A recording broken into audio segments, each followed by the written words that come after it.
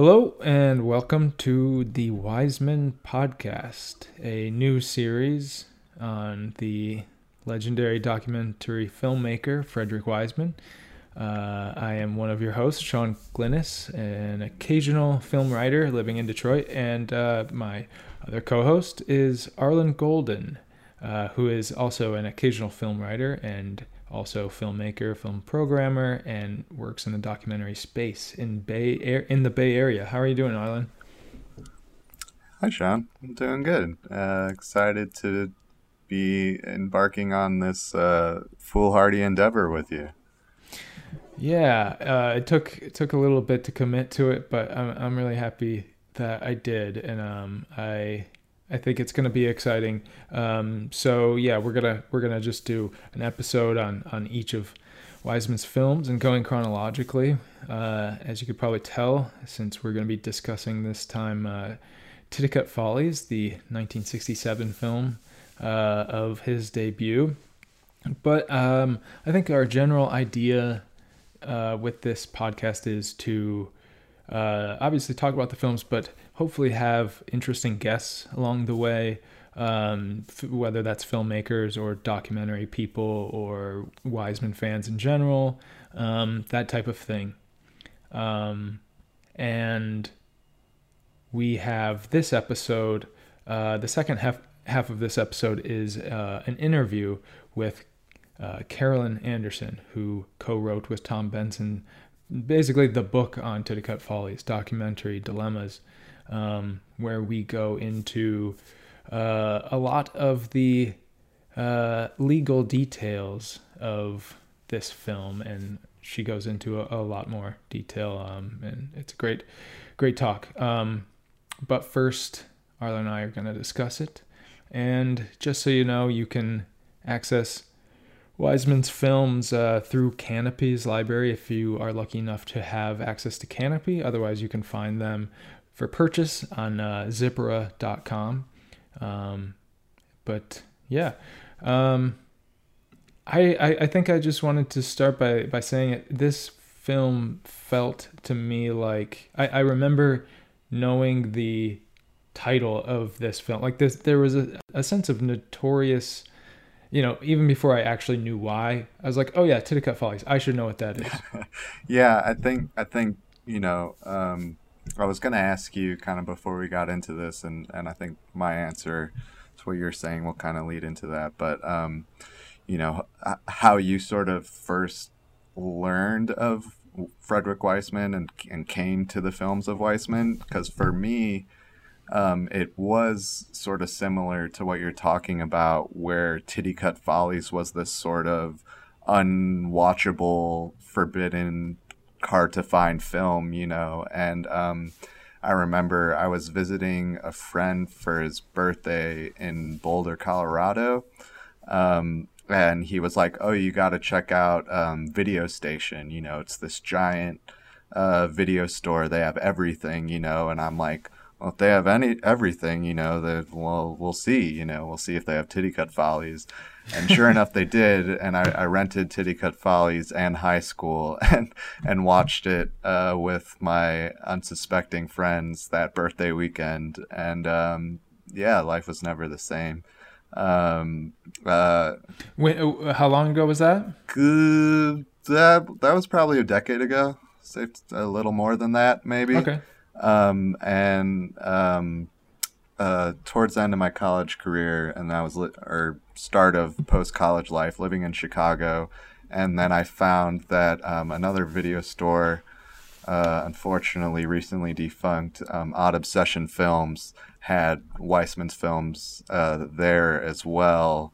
Until they didn't, I was renting them regularly, and then all of a sudden I got there and I was like, "Hey, where'd all the Wiseman stuff go?" And they're like, they got in touch with us and told us to pull them all.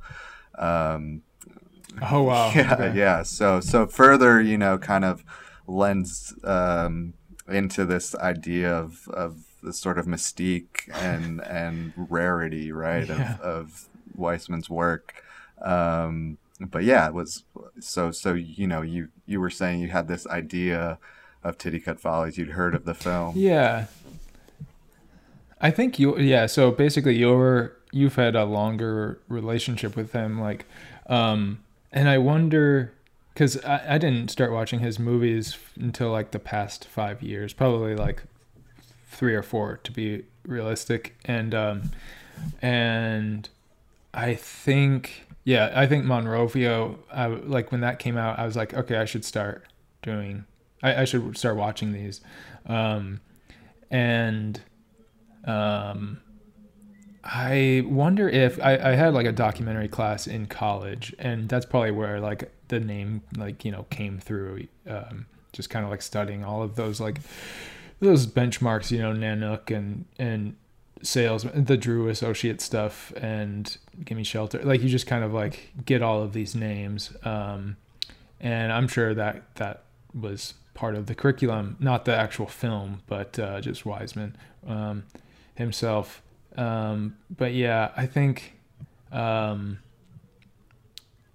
this was definitely one of the first ones I watched, and revisiting it this time was the first time in a little bit, which was interesting because I think the first time I saw Titicut Follies, I didn't really have much of a knowledge base of what his work was like, and now I've seen like a pretty large chunk of them, and so it is interesting to go back and see where he started from visually, especially. Yeah, I mean, I don't know if it's often the case, but I mean, for me, this was the first of his films I watched, and it was his first film, so it sort of seemed natural. But it is interesting having seen so many more Weissman works since then. Later on we talked to Carolyn about the idea that Weissman emerged on the scene fully formed.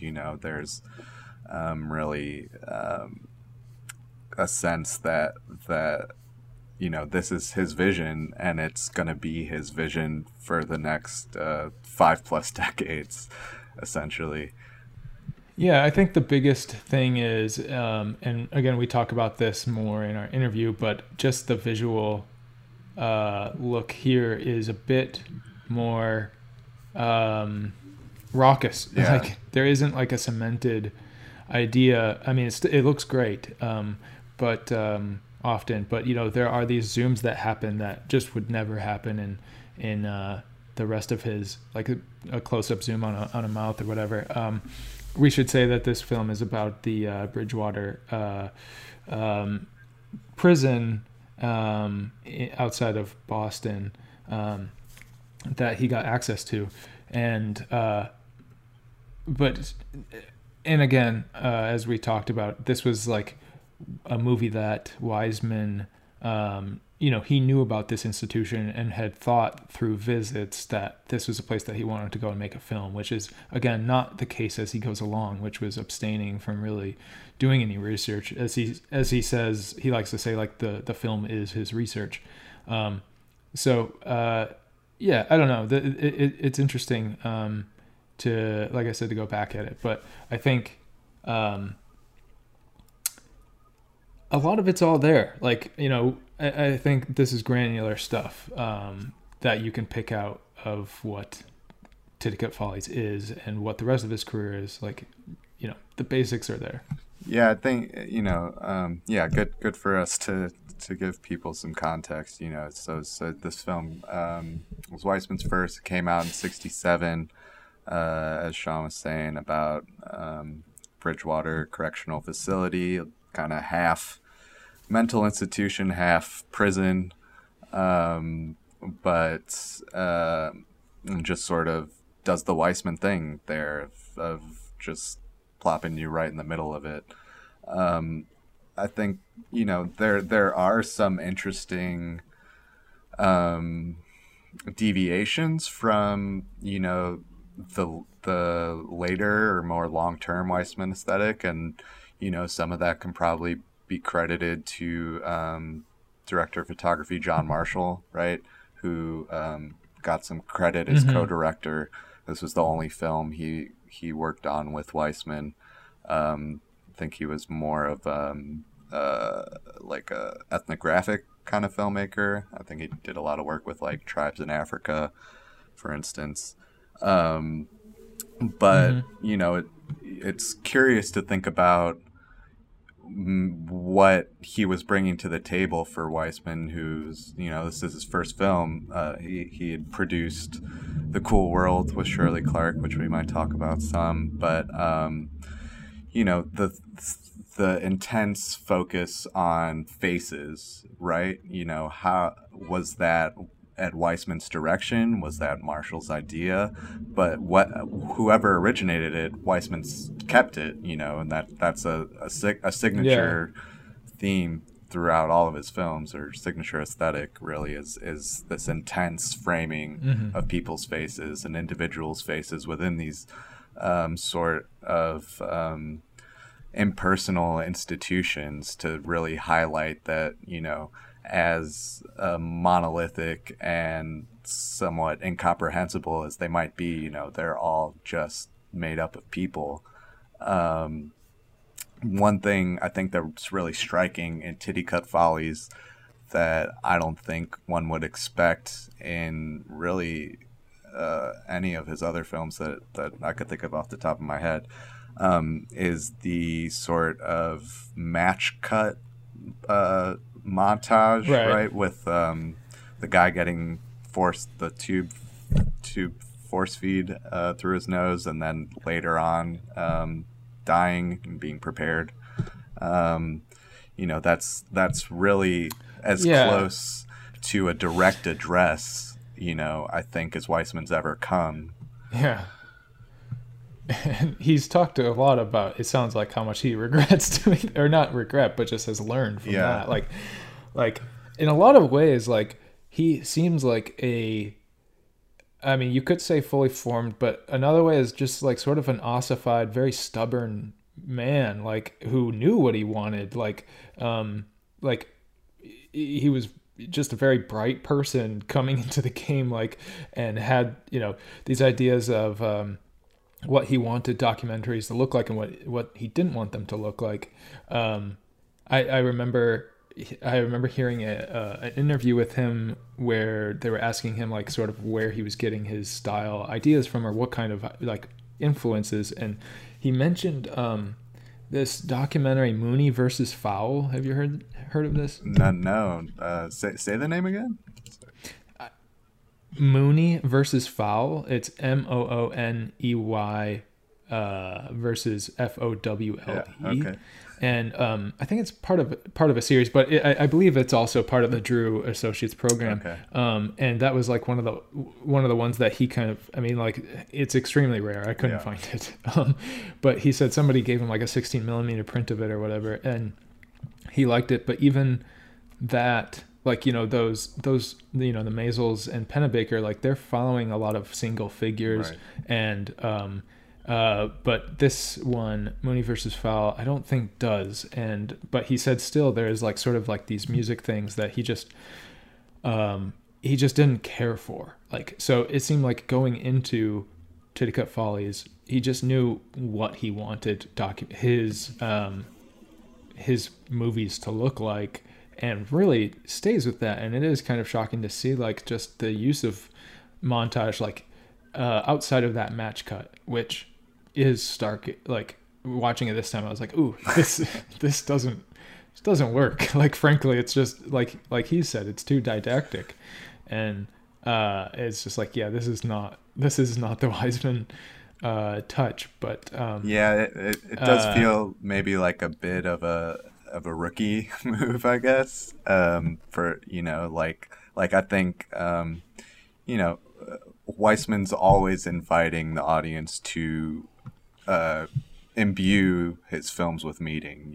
It's a collaboration, mm-hmm. sort of in that respect. He's guiding you certain places, but you're really the one discerning what it all means. He doesn't really offer any sort of direct sort of descriptions, or like the judge said, there's no narration, there's no subtitles to tell you or situate you.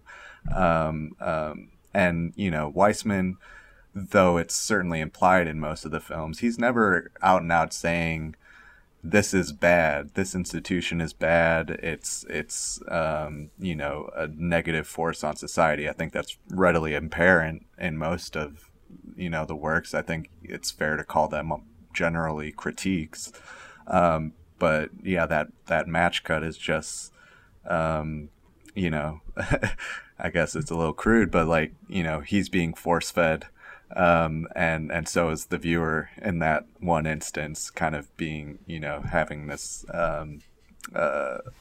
opinion, I guess, kind of shoved into their face. And I mean, you know, aside from everything else, it's very shocking, you know, and that's something that Weissman would carry through, just sort of not, Right. I guess, thinking, you were talking about Monrovia, thinking of the dogtail scene, maybe. You know, he won't shy away from those things.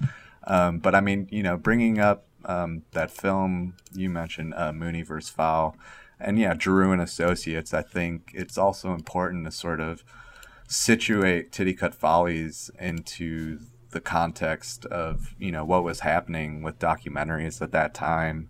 You know, Giroux and those guys, Pennebecker and Maisels and et al., you know, we're setting the scene in America, certainly. And it was the rise, right, of the sync sound equipment and the portable camera that, you know, was famously used in Primary with that long tracking shot across the hall following Kennedy.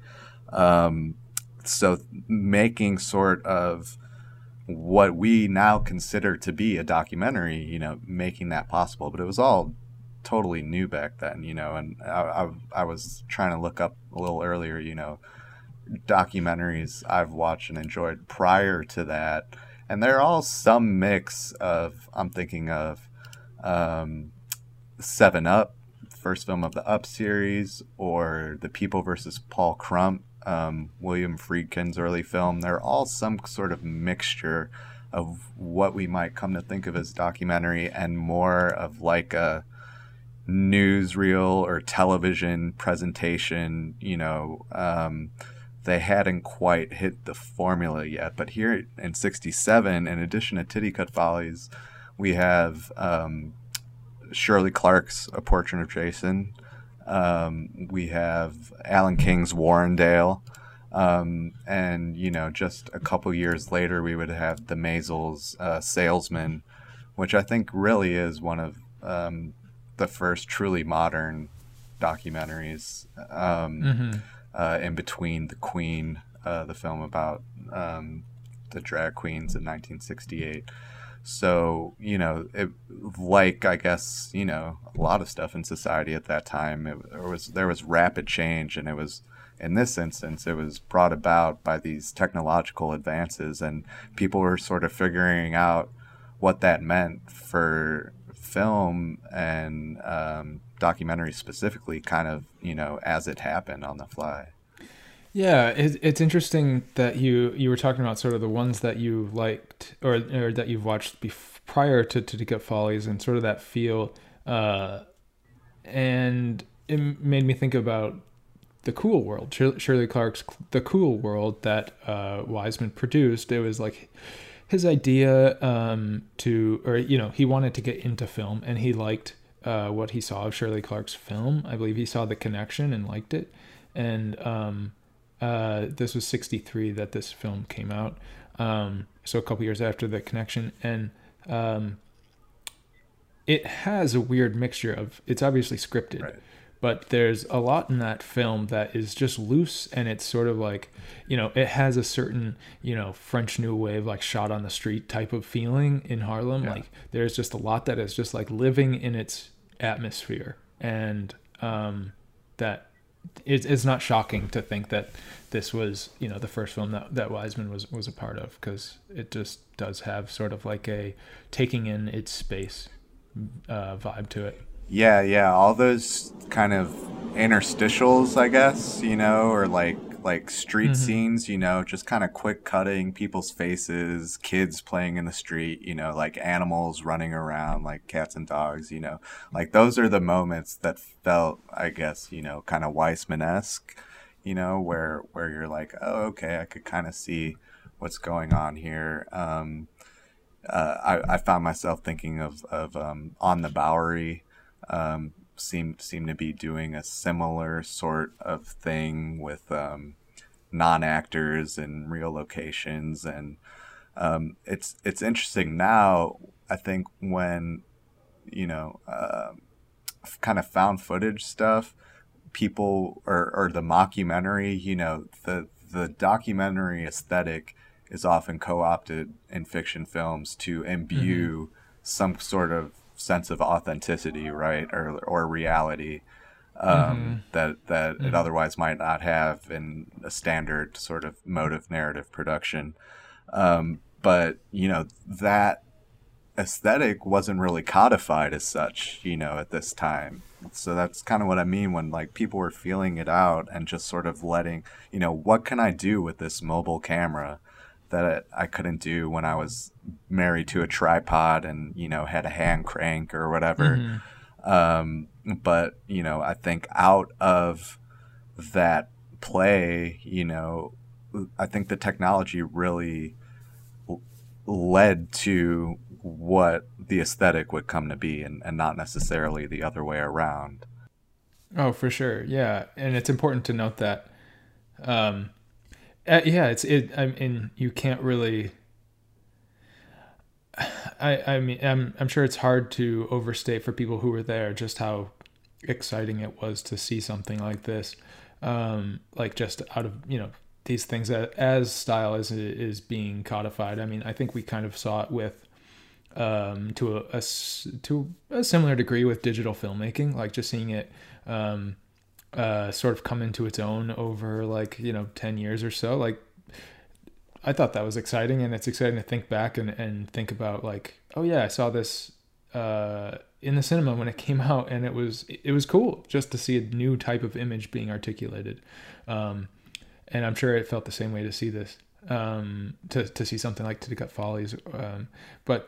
So I kind of wanted to zoom out a little bit and just kind of like, I guess if you're not too familiar with Wiseman's work, or just for the sake of, dotting our I's and crossing our T's, it's usually his career project is usually shorthanded to looking at American institutions. Obviously, he goes outside of America here and there, but mostly stays in America and has done, I think, about half of the states in the country by now. And but specifically, he kind of is looking at power relationships between people and these American institutions that we live in or that regulate our lives. And his films are also often talked about as sort of like I said, one large project. They're all in sync with what came before. The new Wiseman film is not, oh, I wonder what he's going to do this time. It what it is, and that's beautiful because it just adds like another layer. It's another piece of the same project, and it's incredible how much it stays away from being redundant and just really is adding layer on layer. But I don't know. He's maintained this, like I said, this attitude throughout his career, which really says something. Yeah, I mean, about how sure. It's interesting to think about. I think Weissman was 37 when Titicut Follies came out. Being a first-time filmmaker. Yeah. At that age, I'm sure you have maybe less so in filmmaking, but by that point, your sort of opinions and worldview are relatively set, right? And Weissman was a professor involved in this work, and so I'm sure he knew had a pretty good sense of what he wanted to accomplish as a filmmaker, that was he probably felt was he was unable to do as an academic, unable to reveal the sort of truths that he felt like he was trying to convey in any other sense than as a filmmaker. And then it just so happened that the camera and the mics were becoming affordable and available to him in order to do that during this time. So So are you saying it's a? Are you saying it's a? This is a man's film and not a boy's film? Sure, let's say that. A man's first film. Yeah, I mean, like it's funny that you say sort of revealing truth, because I think there is something distinct about Titicut Follies, and probably High School to a lesser degree, maybe, but they play so much like exposés now. Yeah. But he's talked a lot about, like, sort of, I mean, he started as a filmmaker very interested in social problems. He wasn't like, under some idea that Bridgewater was like doing good things, but he is mostly interested in seeing sort of the conflict of good work and bad work being done in tandem. And he also is not under the idea of going to make a film about this thing to change the world. And like, so, which I think is very healthy perspective of somebody who is not a young man looking to set the world on fire, but kind of shows him more as like an artist than as some like social do-gooder. But what's, when you were, it reminded me of this quote in an interview, in the preface of an interview that I was reading from Film Comment. The writer was saying that he doesn't reveal truth, but he constructs, he doesn't reveal, he constructs meaning, which I think is interesting. And obviously, like I said, it's a little tricky when you talk about Titicut Follies because of sort of the expose feeling of it. But what's really important as we go along is to talk about the fact that to Wiseman's cinema is, like, central to it is his subjectivity, which you feel in Titicut Follies still. Like, very much you feel him and his perspective, but each film is him conveying his personal experience of, spending time with whatever place he's at. And it's just an important distinction because it rejects this, or maybe just avoids this common notion surrounding documentary and documentary filmmaking that, what you're seeing is representative of its subject. He's interested in courting. He's not interested in courting objectivity. That's not what he's there for. And it's kind of funny. There was this big New York Times article that came out after City Hall about him, calling him like the America's great novelist or something like that. And which is, a silly headline. This sort of like weird, it's like when people call a film painterly, but I was kind of like, oh yeah, maybe it's not that silly when you think about him as like this when you think about him less as a documentary filmmaker and more as just somebody, like he likes to call them reality fictions, but more as just somebody who is creating his own very particular subjective experience with all of these institutions. Yeah, I think it's interesting that, like, Weissman's films, they're sort of their own thing. I mean, they're clearly docs, right? I mean, I don't think anyone would argue that. Yeah. But, like, I don't know. They're so singular, and his vision is so strong and consistent that, like, obviously, when you're watching a Weissman movie, he does, as much as anyone, bear that auteuristic stamp.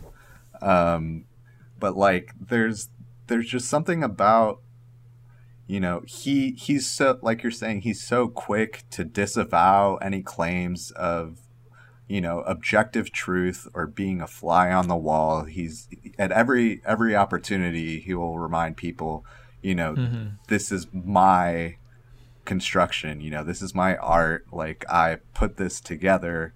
I didn't just point a camera, and let it play out and let it be what it was. And you can, there was something in an article we were reading about another one of his films that a sequence, as in reality, took an hour and a half to play out, but in the film takes about 10 minutes or of runtime. Mm-hmm. But it appears as if, you know, it's the complete, you know, that there was nothing excised, right? Like, so Right. he's making choices about what to leave out of this sequence and what to include, and what the purpose he's trying to achieve and what he's trying to convey. You know, if you cut together 10 minutes from that hour 20 that was left off, you know, you might have a completely different sequence with completely different implications, and, you know, a different message impressed upon the viewer. So he yeah he his films are certainly documentaries, but you know, there's something about them that's just like, I don't know what it is. They don't hold your hand, certainly, and they don't do anything really to invite you in, I guess. They just sort of Yeah. situate you, you know, and you're kind Mm-hmm. of in the middle of it, and it's almost as if you're just kind of looking around, like you know, uh, uh what's the, like Jimmy Stewart, right? Like, you're just like watching events unfold, and they can't see you, but you're just there, you Right. know. Right. Yeah. Yeah, and I wonder how much of that is, well, I think a lot of that is the rhythm that he has, you know, continually gotten so good at, just creating this amazing rhythm of editing where you're just kind of enjoying the flow of what you're watching, and knowing where to pick out stuff. But I wonder how much of what you're talking about comes from the fact that he doesn't research these things and kind of goes in and explores them himself, and kind of, you know, he's like, I wonder, yeah, I'll go to this meeting. That sounds interesting, and then sees if there is anything, Yeah. you know, and that sense is truly imbued through his films, where you are just kind of like being invited into a place. Um, but yeah, I guess we should also note that we don't have to go into detail, because that is a lot of what the second half of this episode is about. But Titicut Follies was part of a lengthy litigation process where it was banned for 25 years. It had a very brief theatrical run, and it was shown to certain audiences over the years. But this was a scandalous thing, and I think they like to say it's the only like non pornographic Right. film censored or something Yeah. like that. But and it revolved around a privacy case. Right. So there is a sense, though, that you know, you're getting to, like, part of the, even though it's extra textual, part of the wonder of Titicut Follies is how he got access to this stuff, and you kind of feel that. We'll talk about this in Law and Order, I'm sure, too. But like, you kind of like, I mean, it's wild that he was able to watch, or, you know, film some of the things that happen in this film. Oh, completely. You know, Yeah. that's his access is something else. Yeah, and Carolyn and Thomas's book, they talk about, you know, how basically consent and you know, ability to consent. You know, we're talking about people diagnosed as mentally ill, was implied unless it wasn't, unless he was explicitly told that no, you know, they don't have consent to film this. So, and the book also talks about how you know, the guy running Bridgewater at the time, he was encouraging of this project. You know, he thought it would somehow show the benefit of the work that they're conducting there. You know, pretty naively, I would think.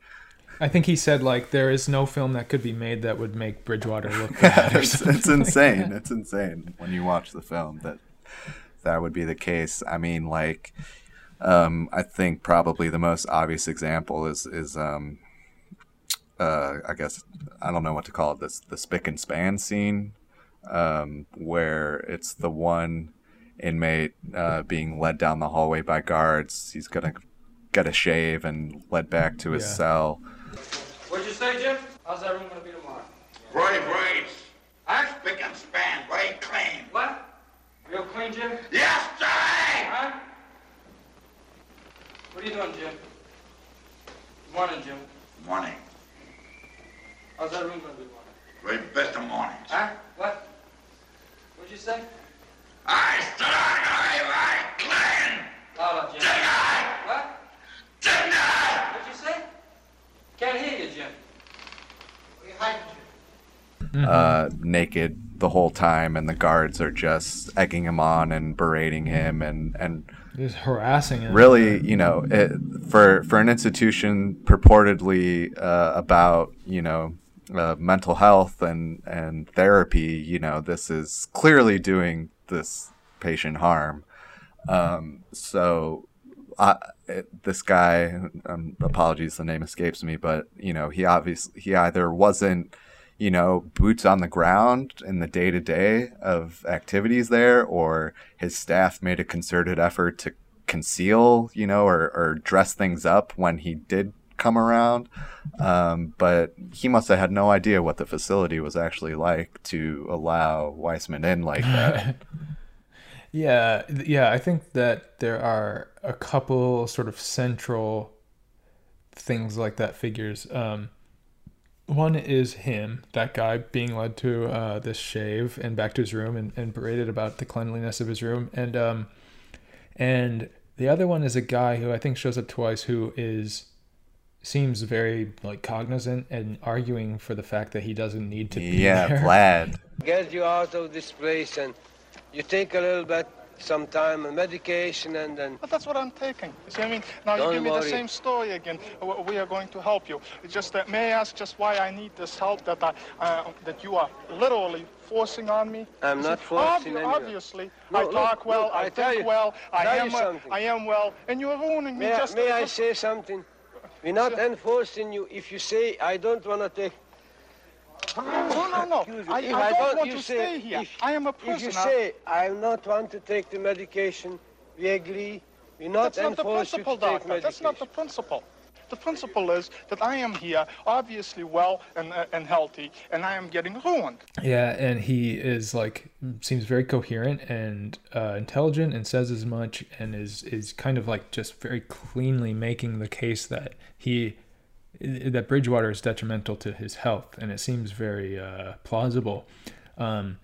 This kind of ties into something I wanted to bring up. I was reading this article from the 80s in Cinema Journal.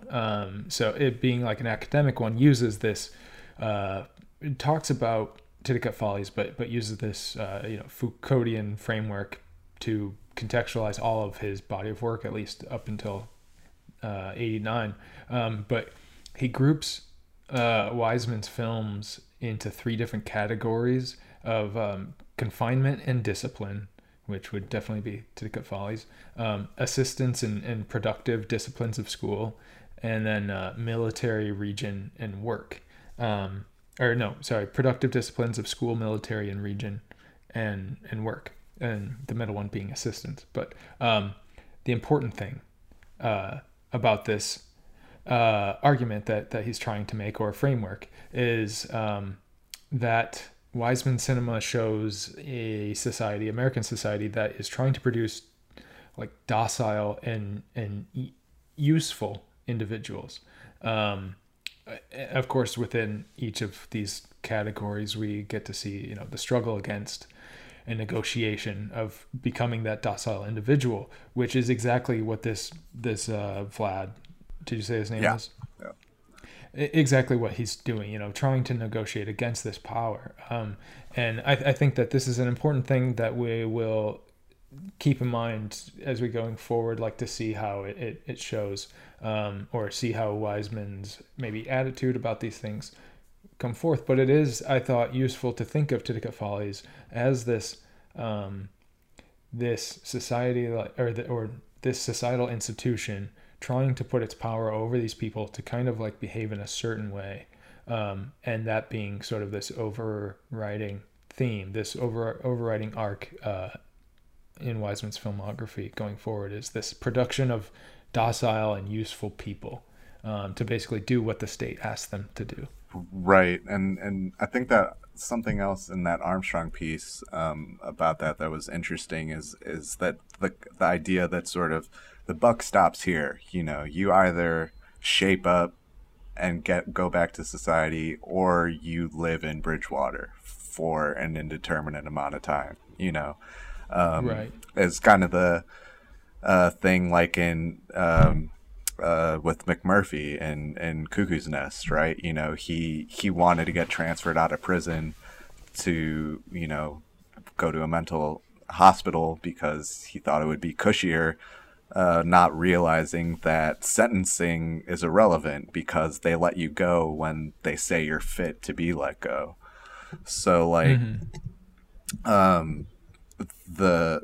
but if you refuse to comply, I guess, or if you, like you're saying, resist the power that the institution is imposing, you know, they have no incentive to do anything for you. You know, it's they're segregating you from the people who, you know, they have determined don't need to be there, but you do. And you will until we say that you don't. Yeah, and if you say that, you know, you don't, you don't need that treatment, then you just look, you know, it's extremely infuriating, and so you just look like you have emotional issues, as is happening with Vlad. I think the sort of bluntness of Titicut Follies, like, I mean, I think it's great. I came to appreciate more of it seeing it the second time. Like I said, kind of seeing his filmography more in between. But I think the bluntness of this institution is not as interesting to me as his filmography develops, because the answers are obvious, right? Like, I mean, that doesn't make them less useful or, like, you know, a worse exercise. This was, like, you know, a very good thing to have been made, and he also makes it, you know, he constructs meaning through it very well and artistically. You know, they talk also in that book, like him and the superintendent, who didn't think that Bridgewater could look bad. They talk about making this poetic film, and they both kind of have this idea of what that is. I think Titicut Follies is a really good piece of artistry, but I find myself now, as a Wiseman fan at this point, being interested in sort of some of these institutions that are more like where it's grayer, where it's like, you know, sometimes liberal institutions or institutions that people think are good, where you're kind of seeing through the cracks of these things. I think even in high school we get a little bit more of that, and they get funnier as they go along. Like a lot of Titicut Follies is not very funny, and Wiseman is a very funny filmmaker. So in that regard, this is kind of on its own. Yeah, maybe in this instance, you know, funny isn't the right word, but one of my favorite sequences in film is, I think Borges is his name, you know, Biddity-gee, biddity-ga. Charles Berman, biddity-gee, Benjamin Kaplan, biddity-ga, biddity-ga, biddity-ga, Volpe, biddity-ga, biddity-ga, Lieutenant Governor Wilkinson, biddity-ga, biddity-ga, parole board, biddity-ga, McCormick, biddity-ga, biddity-ga, and all members on parole board. Biddity-ga, biddity-ga, biddity-ga, biddity-ga.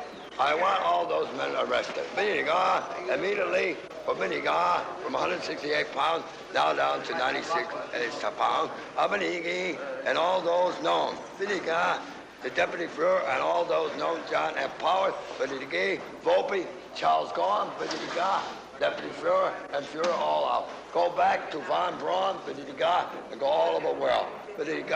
Contribute to Nazi party, and tell Israel, Palestine, government, give money, check them. I remember the first time I saw that, just kind of mouth agape, like, and if you haven't seen it, this is just one guy standing in the middle of a room with a bunch of other guys milling about, just doing this long-winded, proclamation of semi-related ideas, all the while in between thoughts saying bididigi, bididiga, and very vociferously.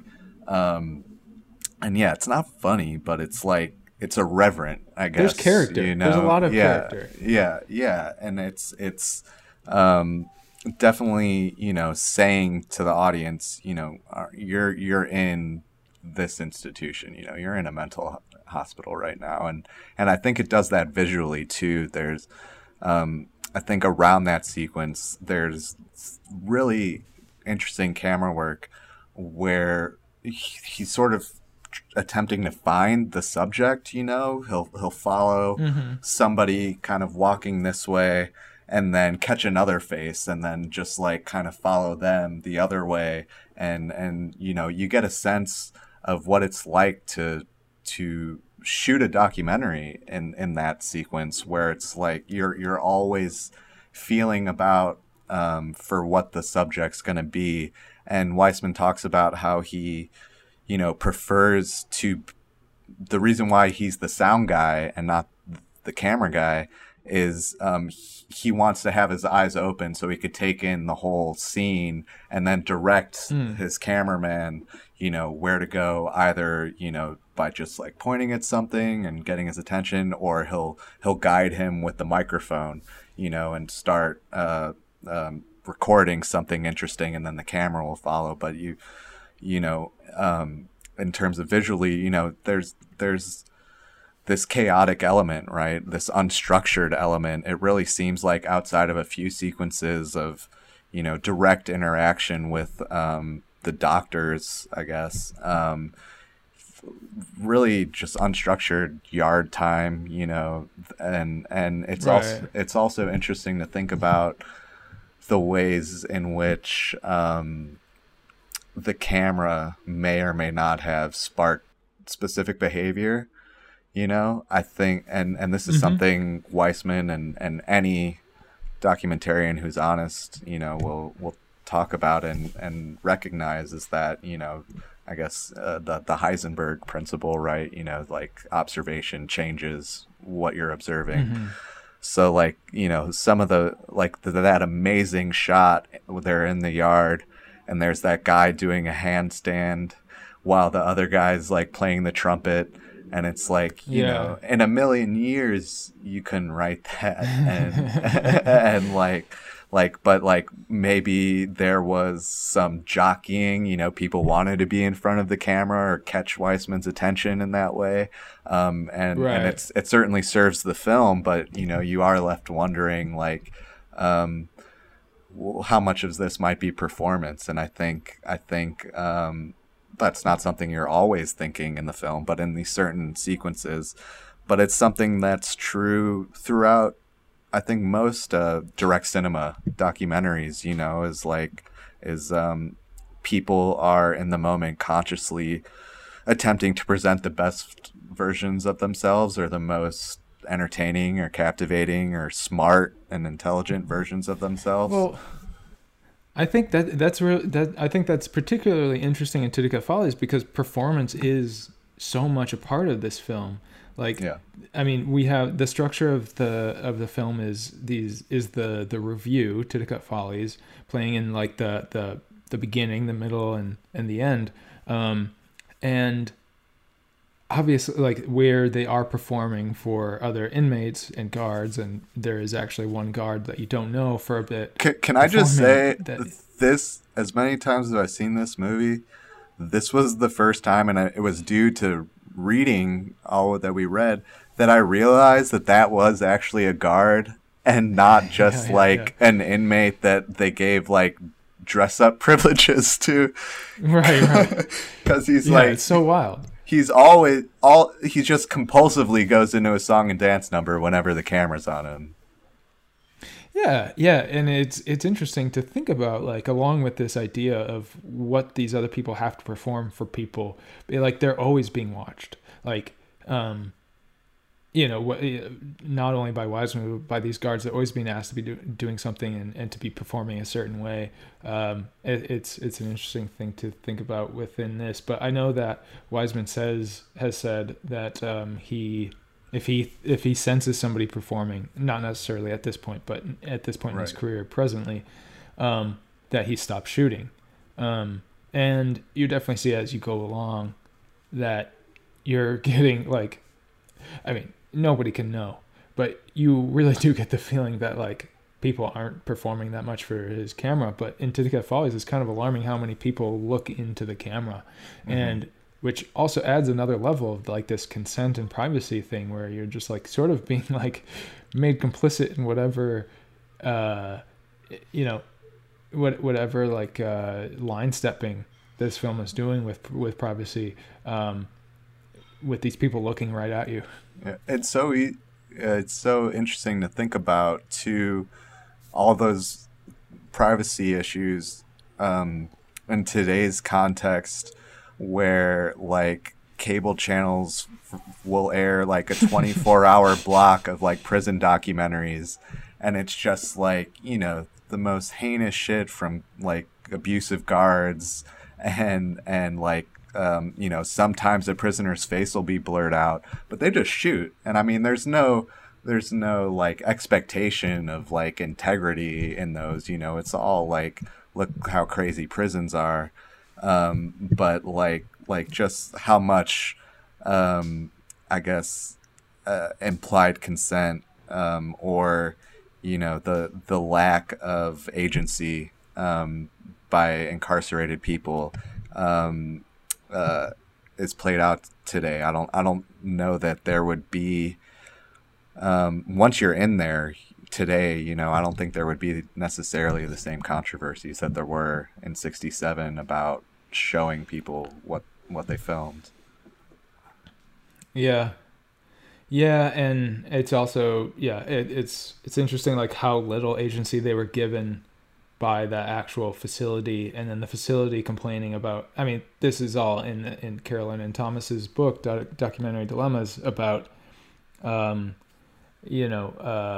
political idea or reasons behind a lot of the litigation to basically by Bridgewater to not look bad, or by the Commonwealth to not reveal themselves as being bad. But I mean, we don't have to get into a lot of that because Carolyn does that for us. But did you have anything else to add about Titicaca Follies before we segue into that?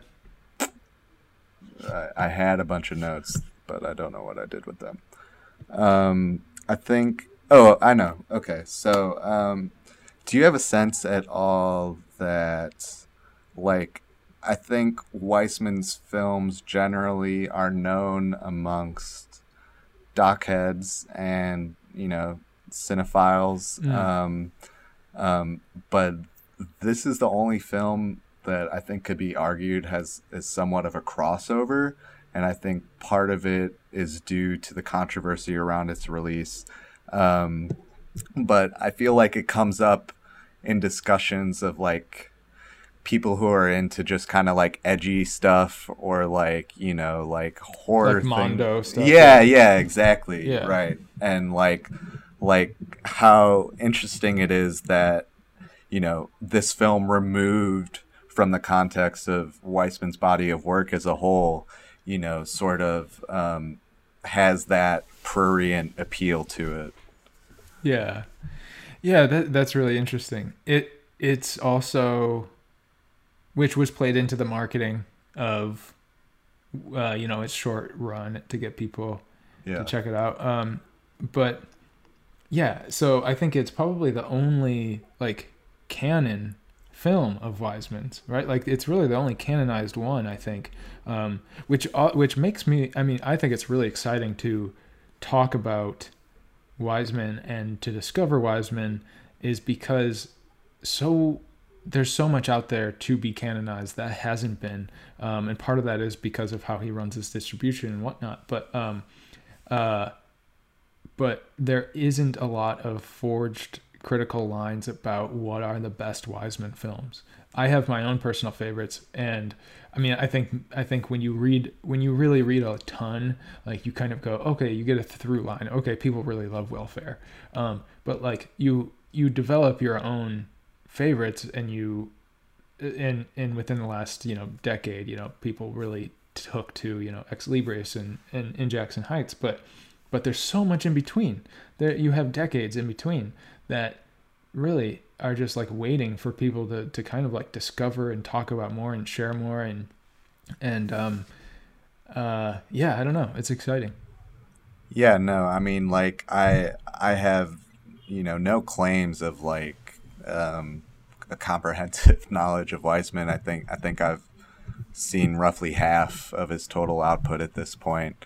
But I'm excited to go through these and think about them and discuss them, and hopefully reach some level of scholarship by the time we get to City Hall. But though by the time we get to City Hall, there are probably going to be 2 or 3 others at that point. Fingers crossed, knock on wood. But I mean, I think I get the sense that a lot of people aren't that familiar with Wiseman, a lot of cinephiles even, and a lot of that has come about because of Canopy. I know my own particular interest has upticked knowing that I could access a lot of them on Canopy. Yeah. So I hope that a lot of people do that.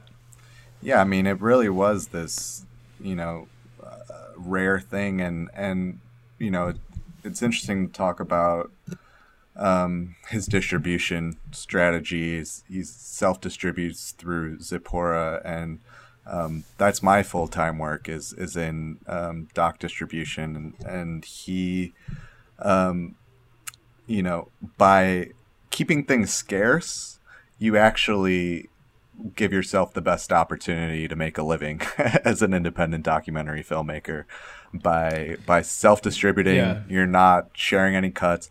Weissman was the benefactor of a number of National Endowment of the Arts grants, as well as PBS broadcasts. But in terms of direct sales, it's really institutional to colleges and universities, at which point you're charging like $300-$400 per copy, because they come with the public performance rights to do that. So that's also kind of the key to his longevity, which in turn also adds to his mystique, right?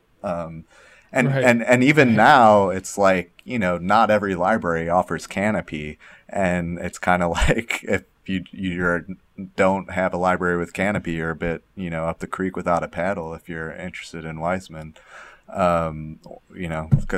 Go to your local college and try and get them to acquire it for their library or something. But I think he's such he looms large in documentaries.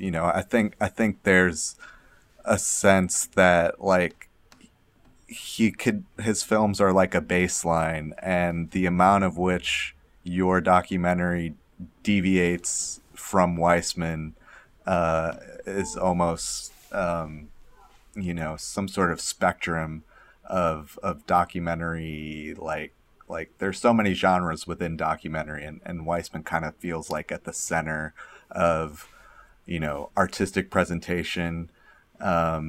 He would never say this, but objectivity, I guess cinematic objectivity, without imposing your subjectivity in the term. And cinematic means like non-diegetic sound or narration or on-screen text or anything like that.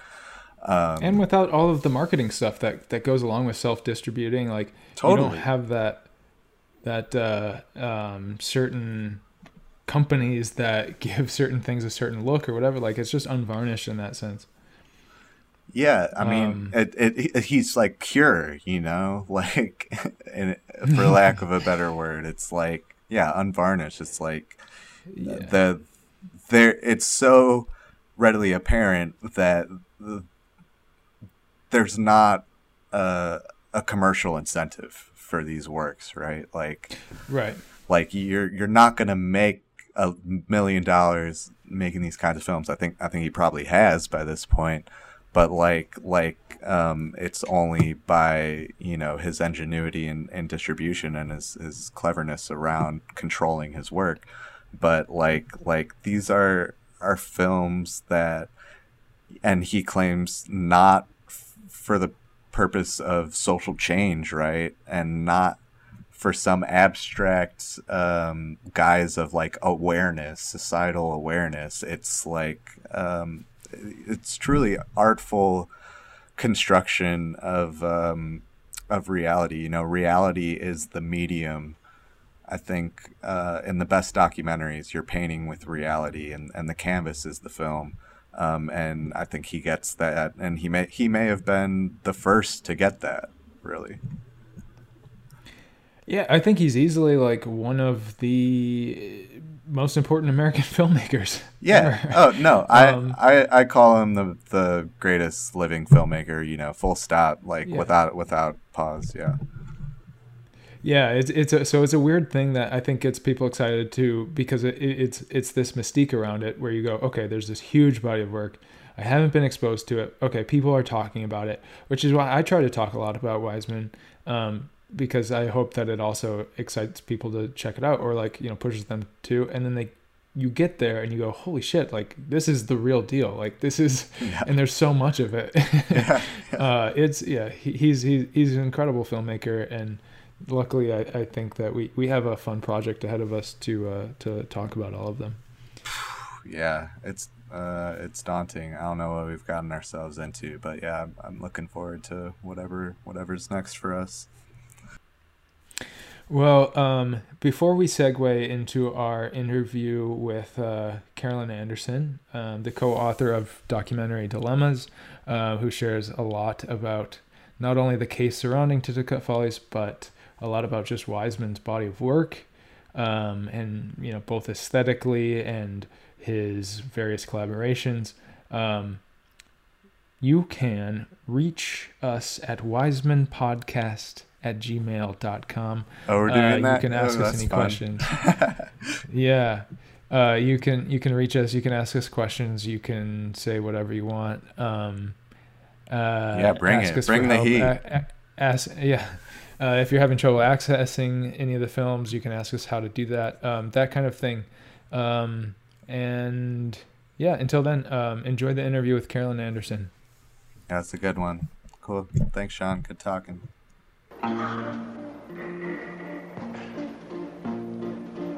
wanna go to your town. That's where I long to be. Hidey, ho, just you and me. So yeah, can you just begin by talking generally about your research and during your academic career? Sure, be glad to. Most of my career focused it on an analysis of film and television productions. I spent a number of years working with Tom Benson on Fred Wiseman's work. I had started that work on Titicut Follies as a graduate student. We published a book called Reality Fictions, the films of Frederick Wiseman in 1989, that included a long chapter about Titicut Follies and then close textual analyses from a rhetorical perspective of 8 other films, commented on interviews with his cinematographers, some of his funders, etc. Later, after that book was published, Documentary Dilemmas came out in 1991, which concentrates completely on Titicut Follies. And you have read carefully, I can tell from your questions. Amazingly, I guess, after that, we still published 2 more essays on Wiseman's films, 2 different films on 2 different articles.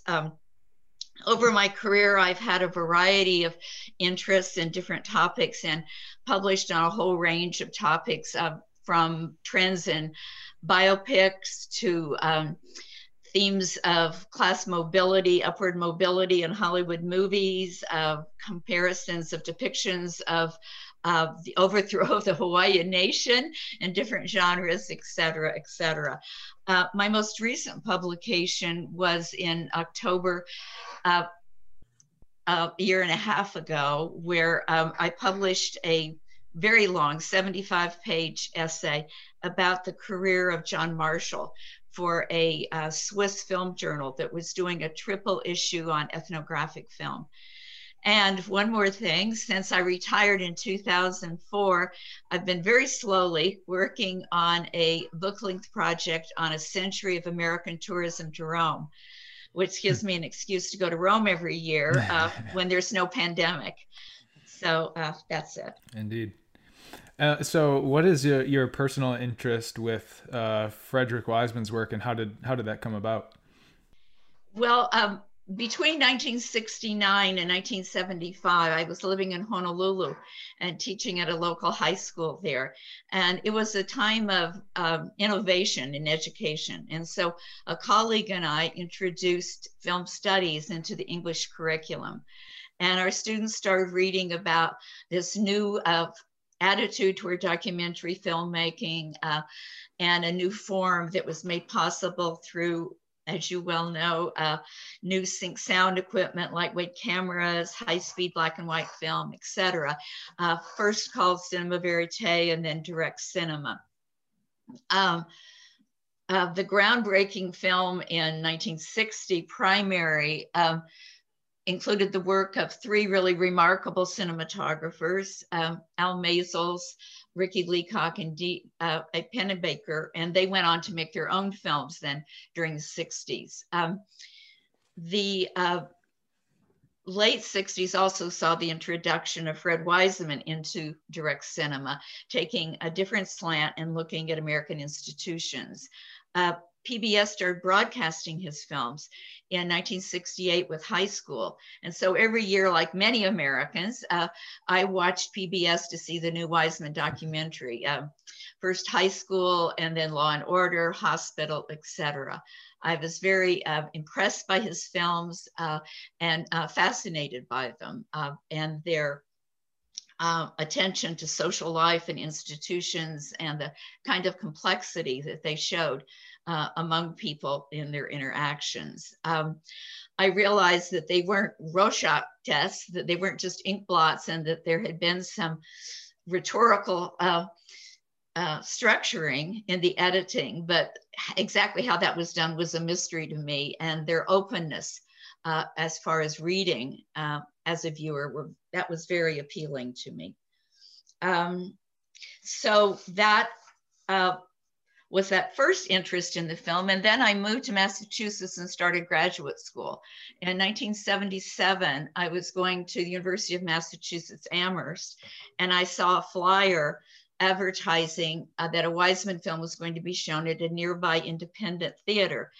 I was eager to see it because I was interested in Wiseman's work, and I was baffled by the flyer, which indicated that the film was banned in Massachusetts and that only certain people were allowed to see it. Legislators, judges, this is my note that I had on covering my camera, legislators, judges, lawyers, sociologists, social workers, doctors, psychiatrists, students in these or related fields, and organizations dealing with the social problems of custodial care and mental infirmity. I convinced myself that communication was related to sociology. So I went to the theater, signed the affidavit, and watched the film. I was very moved by it and also very curious about how this strange circumstance of limited exhibition had happened. And so I decided to continue on that path. I was taking a graduate seminar in qualitative research methods at the time and had to come up with a semester project. So I thought, well, this would be a great semester project. At the end of the semester, I wrote a paper, but I wasn't finished I didn't think, with finding out what I was curious about. So that then continued and into a dissertation later for my PhD, which I defended in 1984. So that's my Titicut Follies story. You mentioned an affidavit you needed to sign. It sounded like from your book that the ramifications for misrepresenting yourself perhaps were not non-existent, but it was more of a formality in order to facilitate anyone seeing these screenings. Does that seem like an accurate characterization of sort of the parameters around which screenings of Titicut Follies were allowed to be held at all?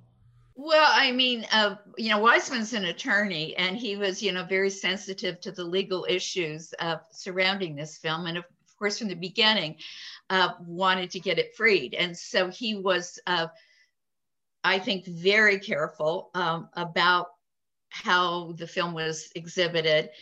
He started exhibiting it through his distribution company's Sephora Films in 1977. And before that, I don't think there had been as much care in how things were handled. But I mean, that was up to an audience member to decide. If an audience member wanted to represent herself or himself, that was not something Wiseman had any control about. I don't know if I'm answering your question or not, but I assume there were people in the audience that didn't fit those groups. Yeah, I mean, I just thinking personally, I would happily sign that. I don't know that I would fall under any of those categories at the time. But just in terms of all this research you had been embarking upon for your PhD and academia, can you just sort of detail for us how that then was developed into Documentary Dilemmas and your time specifically focusing on the legal case of exhibition for Titicut Follies? Okay, sure. I'm not a lawyer, but I was interested certainly in the legal cases that the film was involved in. And so during my research, I was sort of on a double track. On the one hand, I was trying to carefully construct a history of this particular film, which was the only American film that had restrictions on its exhibition for reasons other than obscenity or national security. And so the details of that film were important to me. Also, I realized the more I thought about it, that these dilemmas, these conflicting rights, are ones that are common in documentary filmmaking and run through documentary filmmaking negotiations, although they don't usually end up in court. And certainly they don't end up in courts that make these decisions the way they did in the Wiseman case. So my dissertation research, I don't know if you want me, do you want me to go into some of the areas that I was looking at, or? By all means, sure. Okay. Well, I, was tracking the state and national press. There was a great deal of press in the Boston area about the film and the controversy. I read thousands of pages of trial transcripts following the legal case and reading the testimony. There was a lot of legal commentary that was written about the film in legal journals and that sort of thing. I interviewed dozens of people, from the cinematographer John Marshall to the president of the Massachusetts Civil Liberties Union, to the guardian ad litem appointed by the court, etc. I kept track of exhibition records, which Wiseman had to file with the Suffolk Superior Court and the Attorney General's office as part of the conditions of exhibition. I tried to attend any Wiseman appearance that I could, because he often was asked questions about Titicut Follies. And of course, I tried to see the film anytime I had a chance to. I met Tom Benson in the period where I was finishing up my dissertation. He's a a very accomplished scholar who was on the faculty at Penn State. And he'd published a wonderful essay, I thought, that I greatly admired on the rhetorical structure of high school. Tom was going to be continuing working on Wiseman's films, and so we decided to collaborate. We created a book proposal that we presented to Southern Illinois University Press, which recommended that we do 2 books. One which would include a long chapter on Titicut Follies, and then discussions of other Wiseman films, and then a book exclusively on Titicut Follies, which was Documentary Dilemmas. So, you know, I worked on this. In a way, it's an embarrassingly long time that as the our book, Documentary Dilemmas, came out in 1991. And during that time, Wiseman was in renegotiation legally around the film. We sent a copy of our book, Documentary Dilemmas, in which we took the position of supporting unrestricted exhibition.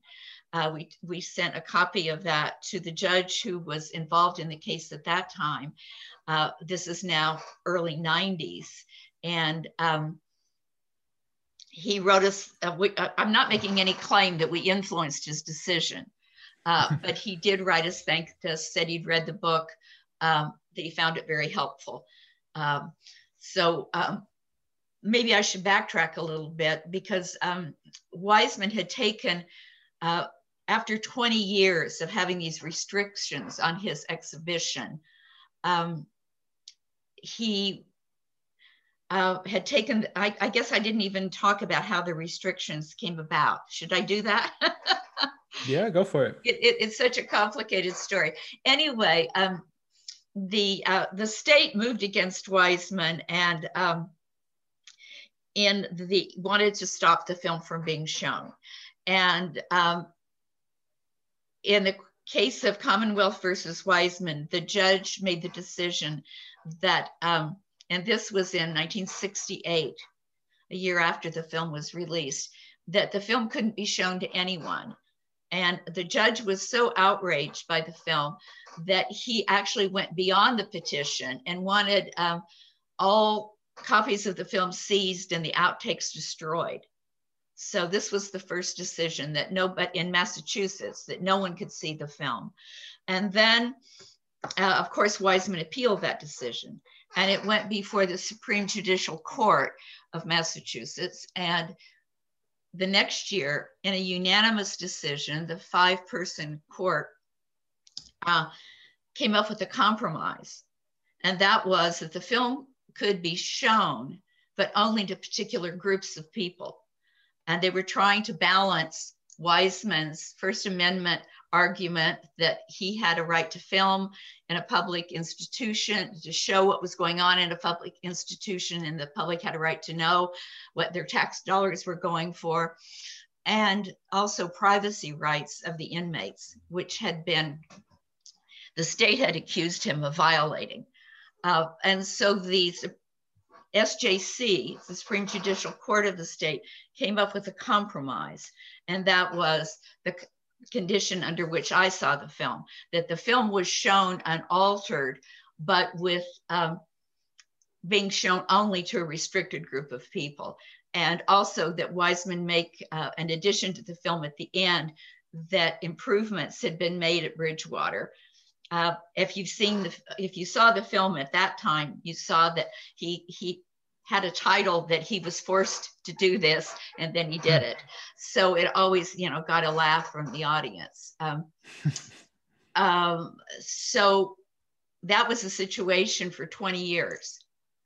And then Wiseman asked for a reconsideration of the motion, and Judge Meyer came up in 1989 with a third opinion, and that was that the film, his compromise was the opposite of the SJC. His compromise was anybody can see the film, but the film has to be altered.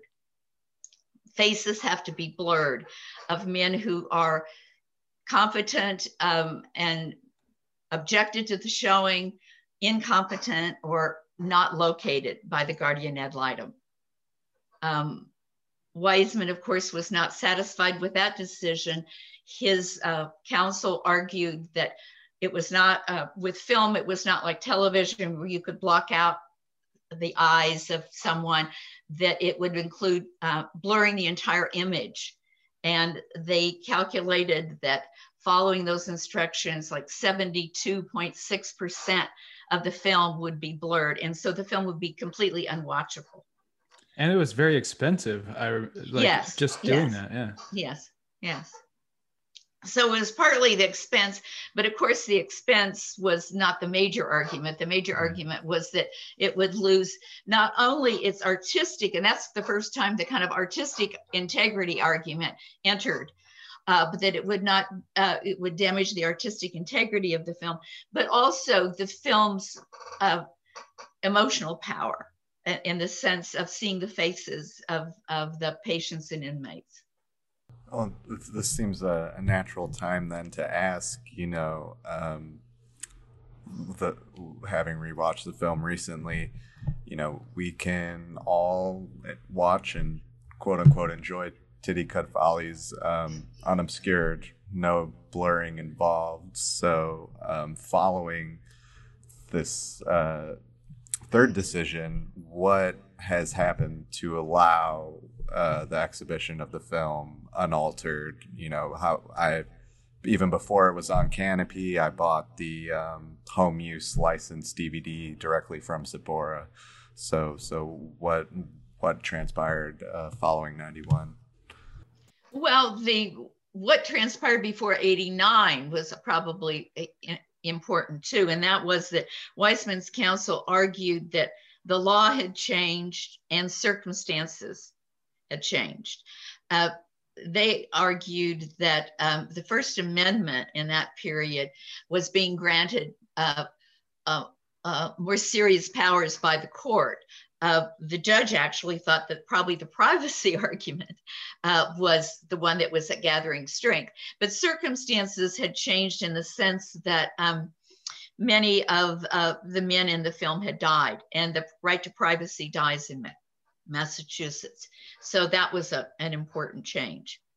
As far as the blurring goes, there were two men who were, there was a guardian ad litem appointed by the court, and this person's, Mitchell Scoria was his name, his duty was to locate as many people as he could who were pictured in the film that were inmates or patients, and to interview them, make a determination if they were competent or not. And so the whole question of competency is one that surrounds this film as far as consent.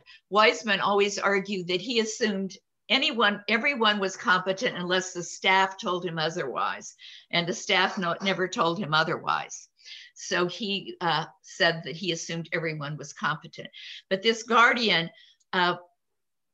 tried to locate men. There were notices in newspapers, et cetera, about this situation that was going on, and if you knew of anyone that had been in the film, et cetera, to contact the state. So he made a determination about competency, and then the people who were determined to be competent were asked if they had any objections to the film being shown to the general public. Two men did have objections.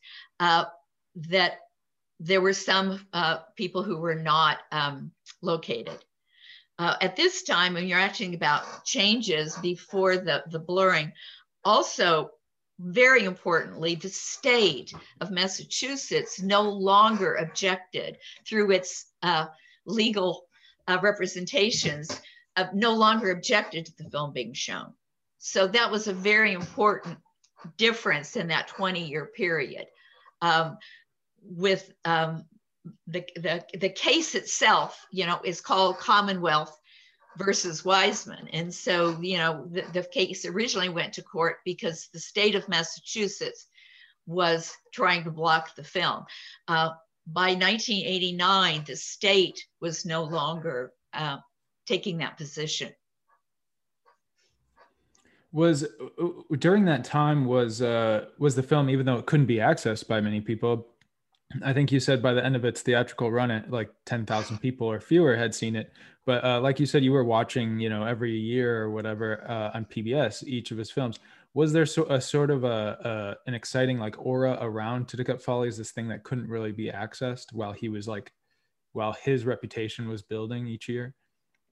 Yes, I think so. I mean, like you say, his reputation was building each year. People were writing about him, discussing his films. And as you have done, often people who write about his films because of their consistency in various ways, see them as a group. And so there was not always, but frequently mention of the fact that Titicut Follies could not be shown.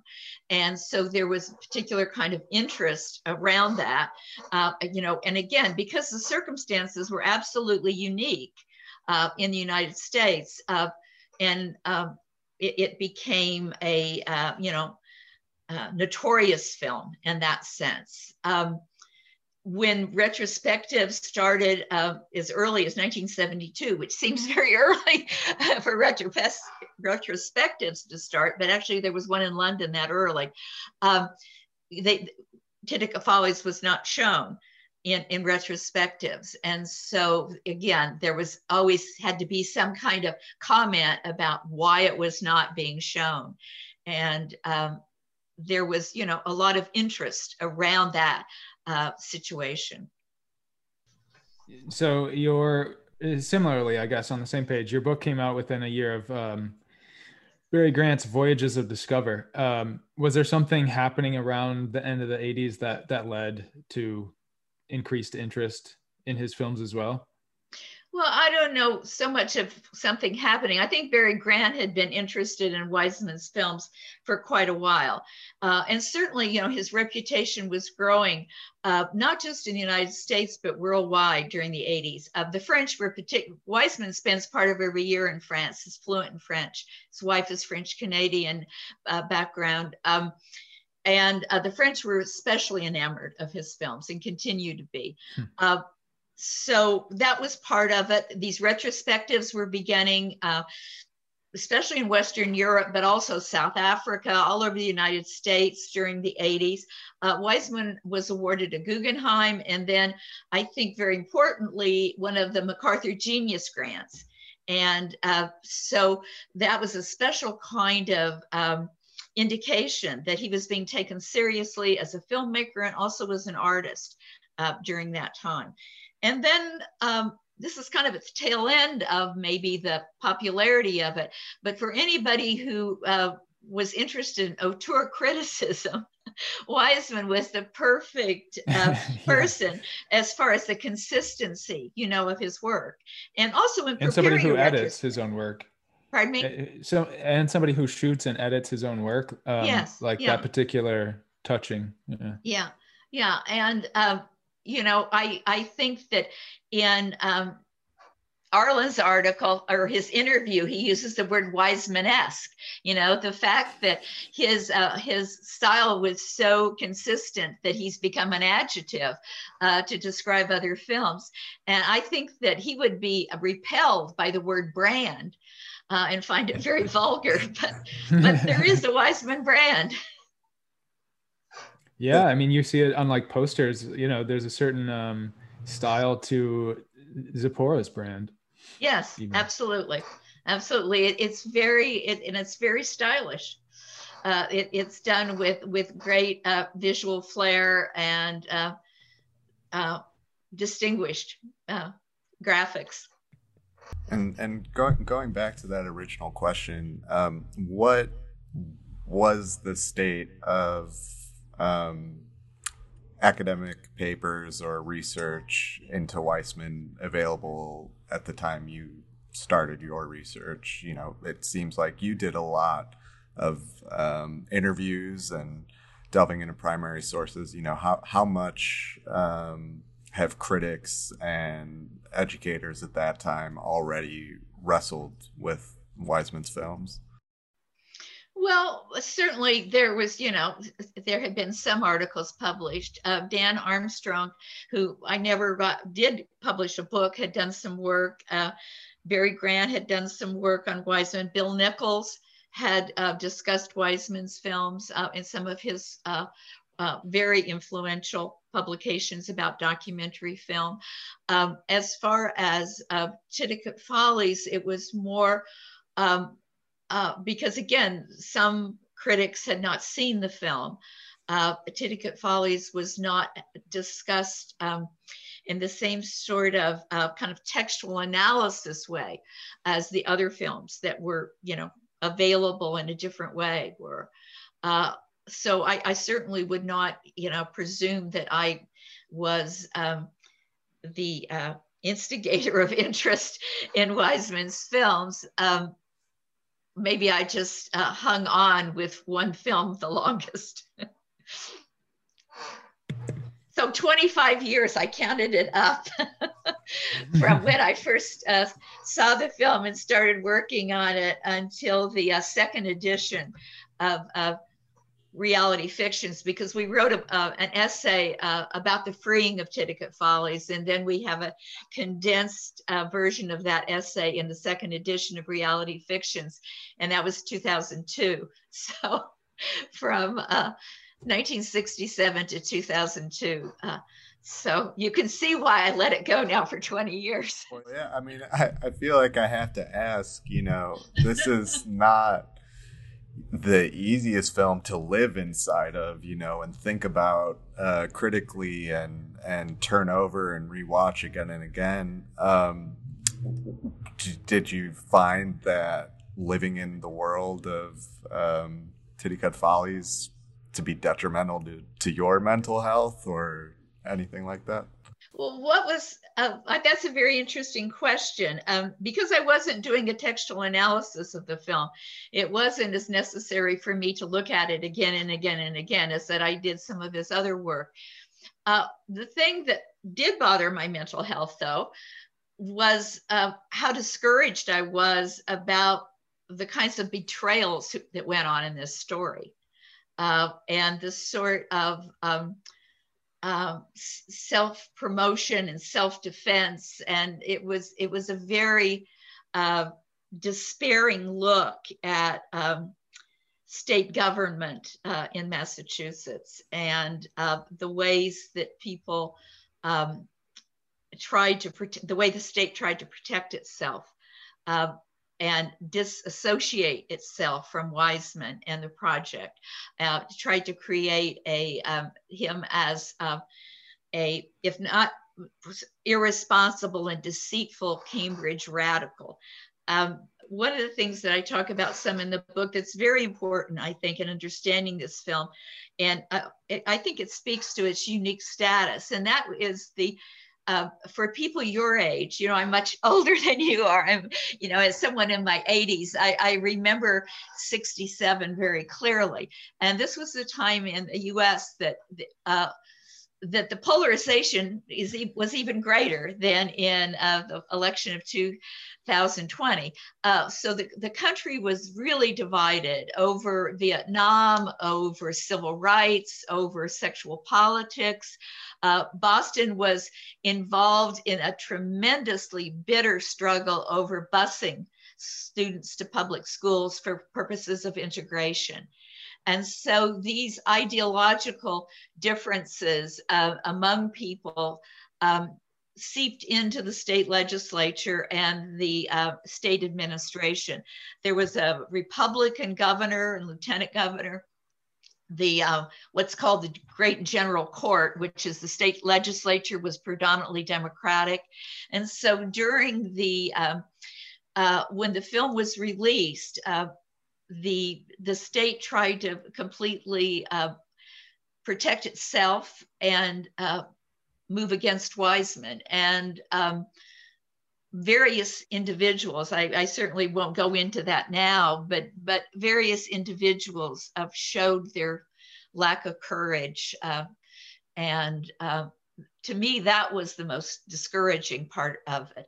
Also, the way people would rush to judgment about the film and about the filmmaker without having seen the film, without really knowing anything much about it, would see a, I don't know, a cartoon in the newspaper about it. The 3 Boston newspapers had a tremendous amount of coverage on the film, and the 3 papers with quite different tones as far as supporting the state or supporting Wiseman. And so there were, it was front page news during the legislative hearings. And the radio and television stations, there were cartoons, there were editorials, there were many, many letters to the editor. So lots of people got involved in ways that were sometimes admirable, but many, many times not, and very discouraging. It's interesting to hear you contextualize it that way, because I really enjoyed that part of your book where you kind of go through that discourse analysis, and it is frustrating to see some of the responses. And I guess reading it foolishly, I was kind of wondering how much of that was an inherent response to nonfiction filmmaking and not really thinking about also the time period that it was happening, which obviously very much matters. Yeah, I think that the time period does very much matter, but again, the response to documentary filmmaking is a very important part of that. Usually these complaints and disappointments are not public unless there's some big controversy. And but that doesn't mean that they don't go on. And so there's always a constant tension between, and that's, what I call the conundrum of competing rights between the First Amendment of artistic expression, but also even more so, or maybe not more so, but alongside that, the right to show, the right for the public to know about what's going on in state-supported institutions. Versus subjects' rights of privacy. And those rights have expanded, not detract. They've not become less important. The Titicut Follies decision in 1968 was the very first case in Massachusetts that was decided to honor a privacy claim. So this wasn't something that was routine. Now in 2021, there's a lot of discussion about privacy claims in discussing documentary filmmaking. And it's something that people take seriously legally, but also ethically, I think much more so now. Do you have the sense that in the states putting forth this right to privacy defense, was there really any sincerity behind that, or do you feel that their efforts to make the film unseeable was largely self-serving? I think largely self-serving.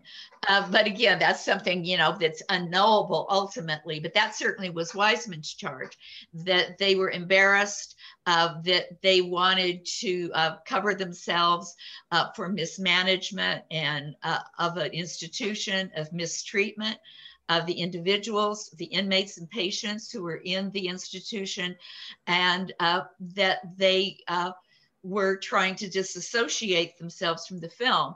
And then again, it became this political struggle where the Democrats were trying to blame the Republicans who had given permission. Elliot Richardson was lieutenant governor at the time that the film was made. He had visited Bridgewater. He was appalled by the conditions. He committed himself publicly to reform. He was the person most involved in the change from a first denial of permission to the superintendent of correction changing his mind about permission. And so later he was Attorney General of the state, no longer supported the project, Richardson, that is. But I think an important point is that even if the state was disingenuous, if it wanted to cover itself, protect itself, and also from liability of inmates and patients potential liability. Even if the state was disingenuous, that doesn't mean that there's no value in the privacy argument, and that just a personal example. My sister lives in Indiana, not Moravia, but she lives in Indiana, and she's a child psychologist. And she knew I was interested in this film, had been working on it, etc. So she watched when it was finally broadcast on PBS in 1993. She used the word horrified by the film, not by the conditions so much in the prison or the prison hospital, but by the invasion of privacy. And she was not alone in that. I mean, all along in the history of the film, there have been people from the ACLU, from the Massachusetts Civil Liberties Association, especially clinicians and people who work with the mentally ill, have objected to the film on privacy grounds. So again, the fact that the argument might have been used in a disingenuous way doesn't mean that there's no value at all in that argument. We took the position in our book, however, that we felt the First Amendment argument was the stronger one, and that the film should be shown unrestricted. But at the same time, I think it's important. Weisman was never willing to allow any credence to the privacy argument, but that's the way litigation works. You know, when anything goes to court, you get pushed into either being the plaintiff or the defendant, and positions rigidify. And so it's that's part of how these things work, I think. As I said, I'm not a lawyer, I'm not a legal scholar even, but I think that's the way cases work, that as they continue, people get more and more entrenched. Yeah, I think that's probably a reasonable thing to say, not being a lawyer myself either. The decision itself, though, as delivered by Judge Kalles, was pretty heavy-handed, and you might even verging on vitriolic. You know, there's discussion in the book that Weisman was framing Titicut Follies as something that was to be a poetic film. You know, and we've talked a little bit about the concept of direct cinema. Judge Kalles makes note that Titicut Follies has no narration, has no subtitles, and that these, in essence, decontextualize what we're seeing and don't form an accurate representation of what might be going on in Bridgewater.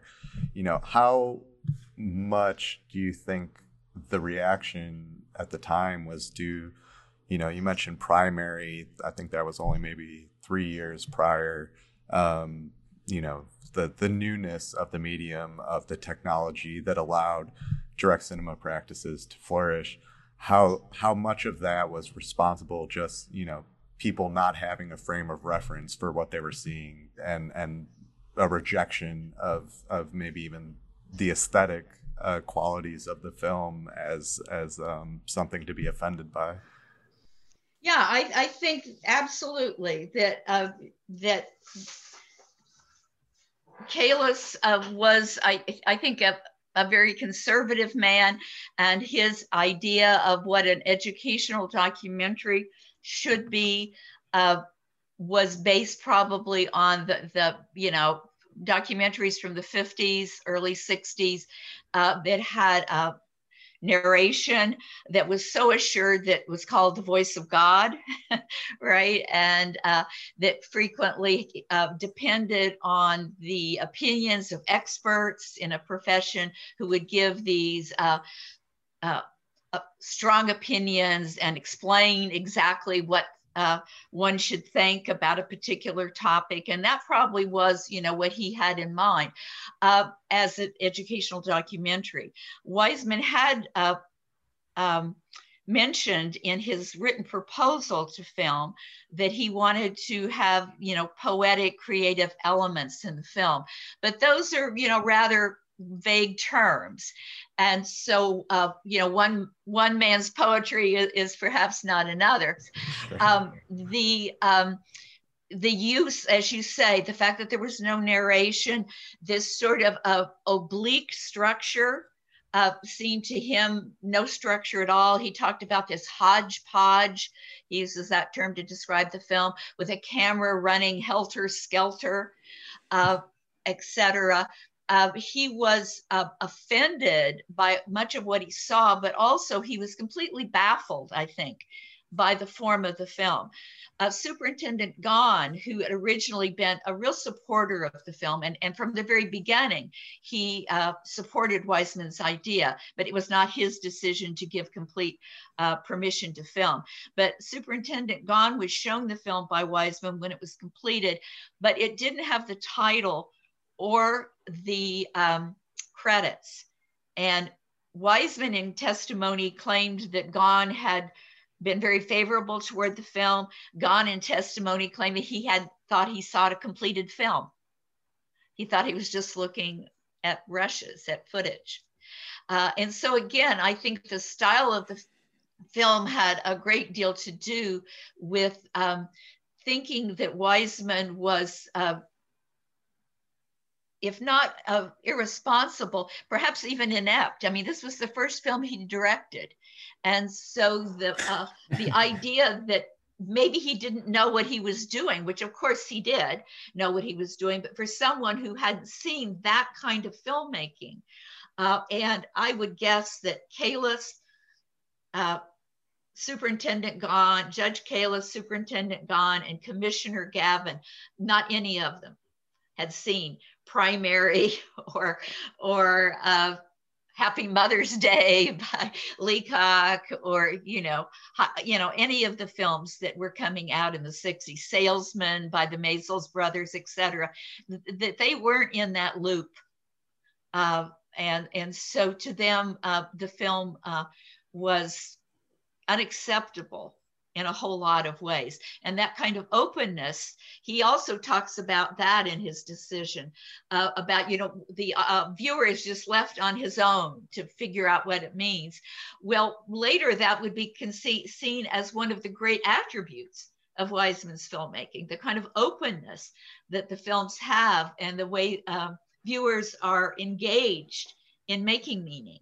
But at that time, to Kalis, that was a complete failure, that a viewer was left on his or her own to kind of figure things out. How do these things relate to each other, et cetera?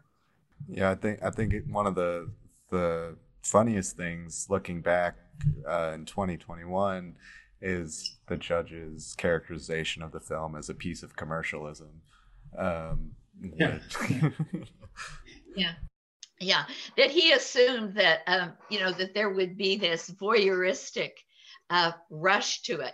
I don't think, again, I think he probably was unfamiliar with stag films of the 60s too, that he thought that this was, you know, so shocking in certain kinds of ways. I mean, full frontal nudity was very, male full frontal nudity was, you know, was not common at all. It was, you know, prohibited from being shown in commercial films at the time. Yeah, there's a whole bunch of talk too about how he's made so much money off of this, or like that it was a ploy for Weisman himself to make money off of it, or some of the residents were, or at least one of them was bugged by the thought that he might have been doing it to make money for himself, which, like you said, Arlen, is just kind of like a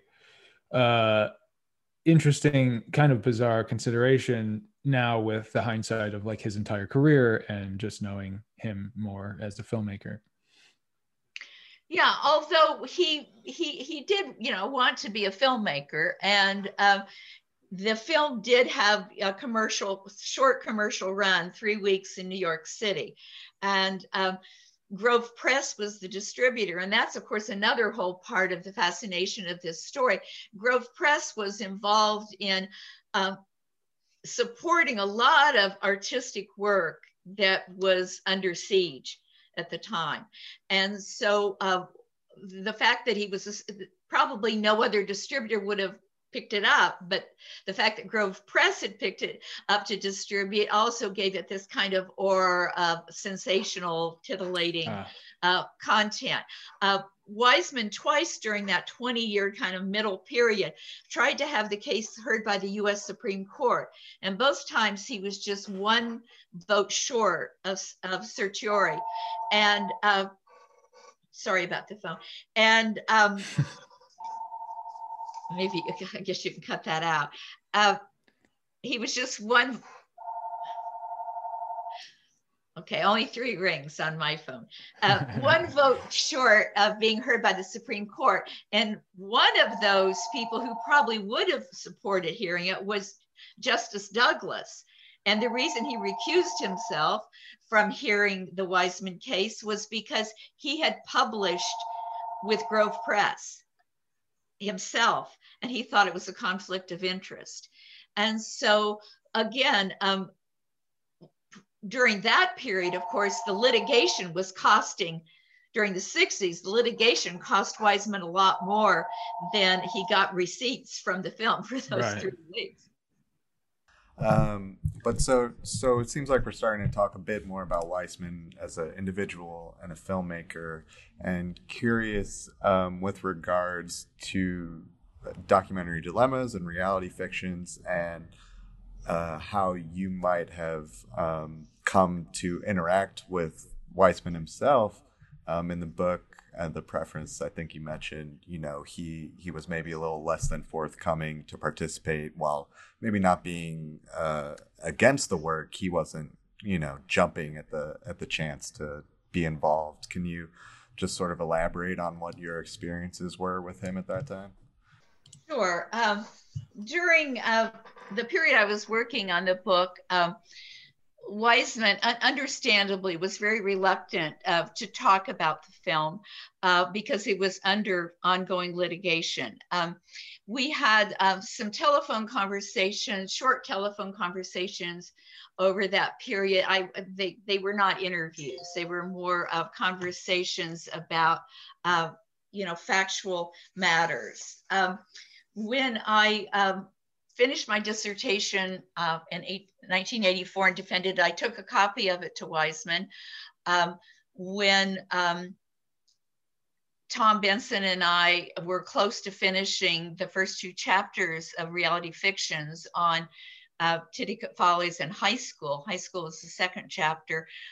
We sent those manuscripts to Wiseman. He sent back a memorandum of correction on a few factual details. We requested an extensive interview with him, which he declined. And he also declined our request to have stills from the films in the books. One thing that I think is, maybe it's just a sort of, to me, amusing anecdote, is in 1984, I had a telephone conversation where I was asking him a question. At that time, Wiseman was 55 years old. And I asked him a question. I think it had to do with consent procedures. And he told me that if he were 80 years old and had stopped making films, that he would be more forthcoming in his answer and be able to more fully answer my question. Well, in Reality Fictions, our last chapter we called Let's Talk When I'm 80, Reality Fiction in Mid-Career. Of course, we had no idea that Wiseman would just keep going and going and going. And, to his great credit, still working in his 90s now, and his last film, City Hall, a brilliant film. So anyway, since the film has been freed, I've seen Wiseman in a variety of places and situations, including a 50th anniversary celebration of Titicut Follies in Amherst. And he's been, friendly and forthcoming. I think that he was, maybe forthcoming's not the word, friendly is the word, because I wasn't really asking any questions anymore about Titicut Follies. He seems to be, I had a chance to speak with him about City Hall and other stuff somewhat recently, and also just reading other reviews. He seems to even like unprovoked, recall Titicut Follies or bring up Titicut Follies quite often. Like it seems to be like a pretty important part of his corpus to himself still. Well, understandably, I mean, I really admire his tenacity. He just would not give up, you know, until the film was freed.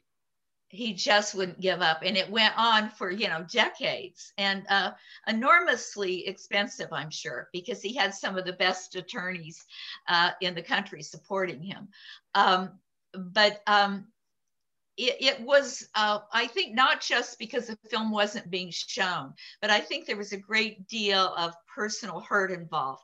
I mean, he and his wife too, because I mean, all sorts of things that you would think would be completely unconnected to the film, like the fact that his wife welcomed Benjamin Spock and Martin Luther King into their home when they were in Boston on a peace mission.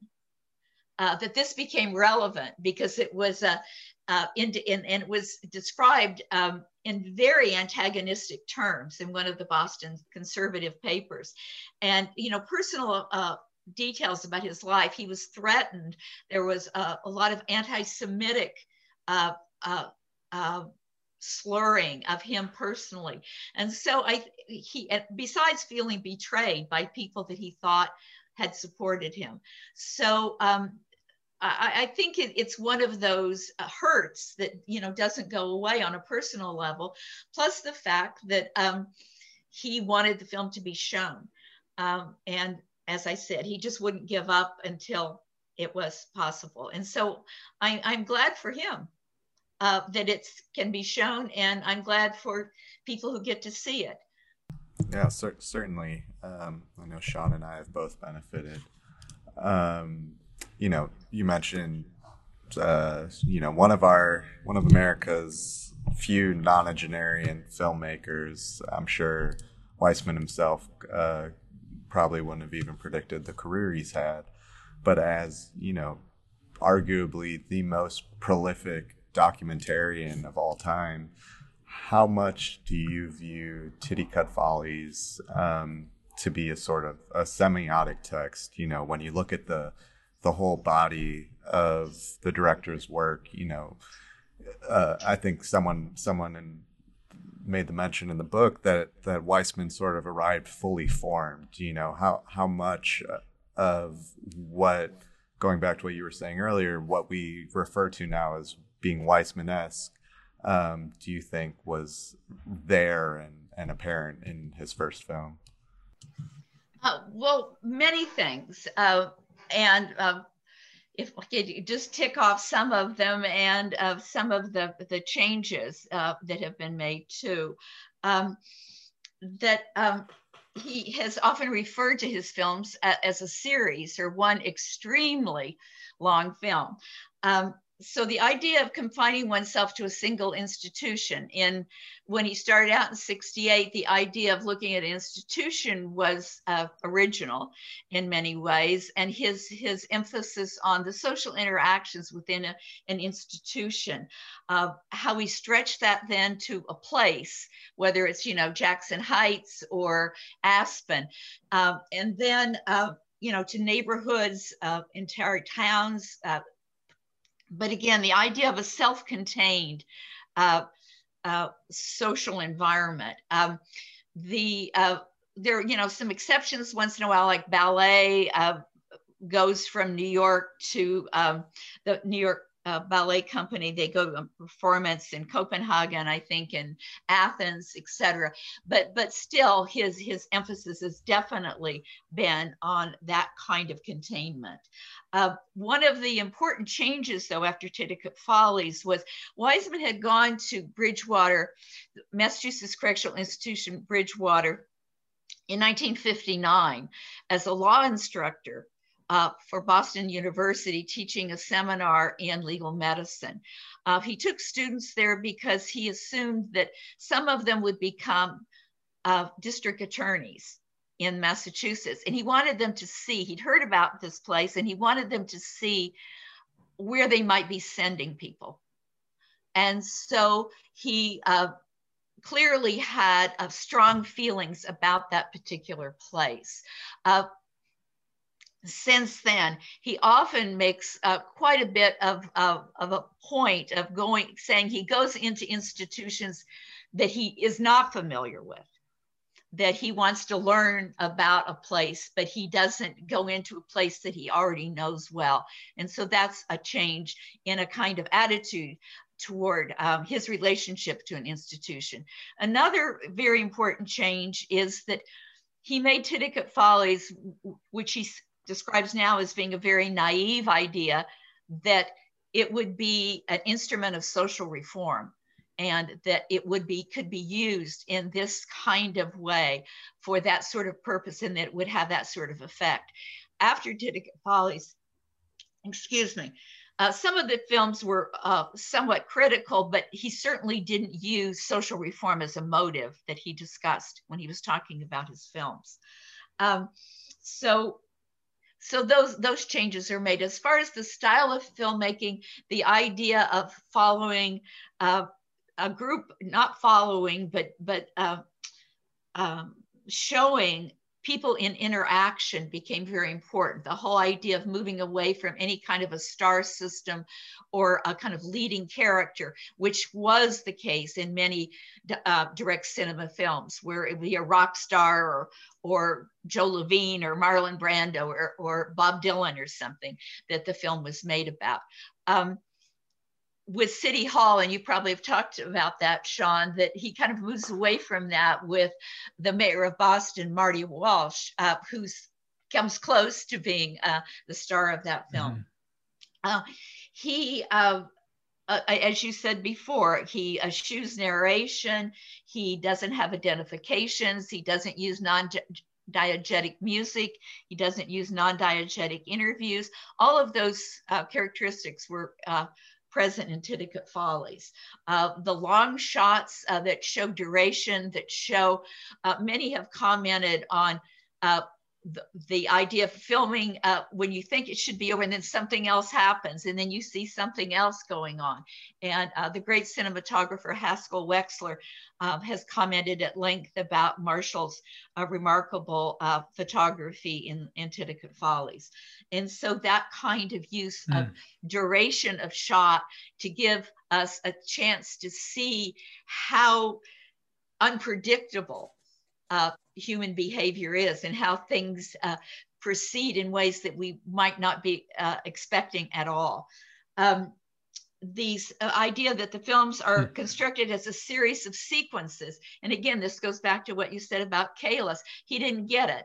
He thought that these sequences didn't, have anything to do with each other. And that suddenly you'd see the yard and the activities in the yard, and then you would see something else. The idea of, well, who's, nobody's telling us why we're here or where we're going. And that the idea of using extended sequences then with transitions that often continue to show a sense of place or some kind of a tone. One of the editorial techniques that he used in Titicut Follies that he abandoned immediately is cross-cutting for contrast and comparison. He uses that in two different instances in Titicut Follies, and he later talks about abandoning that technique, regretting that he used it. He thinks it's too obvious.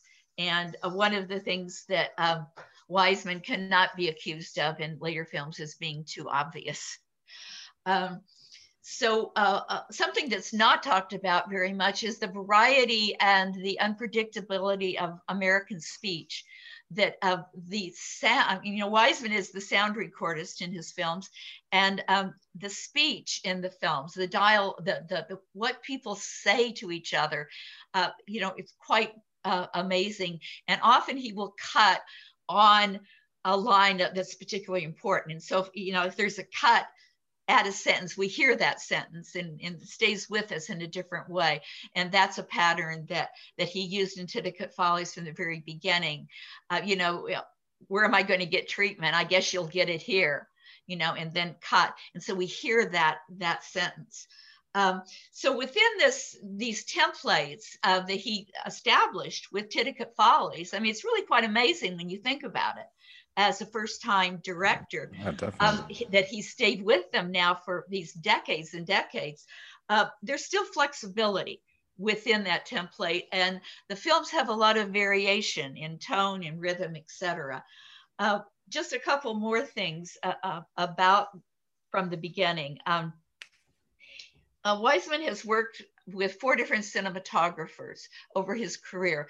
The first 2 cinematographers just on 1 film each. And so there's a lot of debate about, well, maybe not a lot, maybe not enough debate about how much the cinematographers are involved in these films and their creation.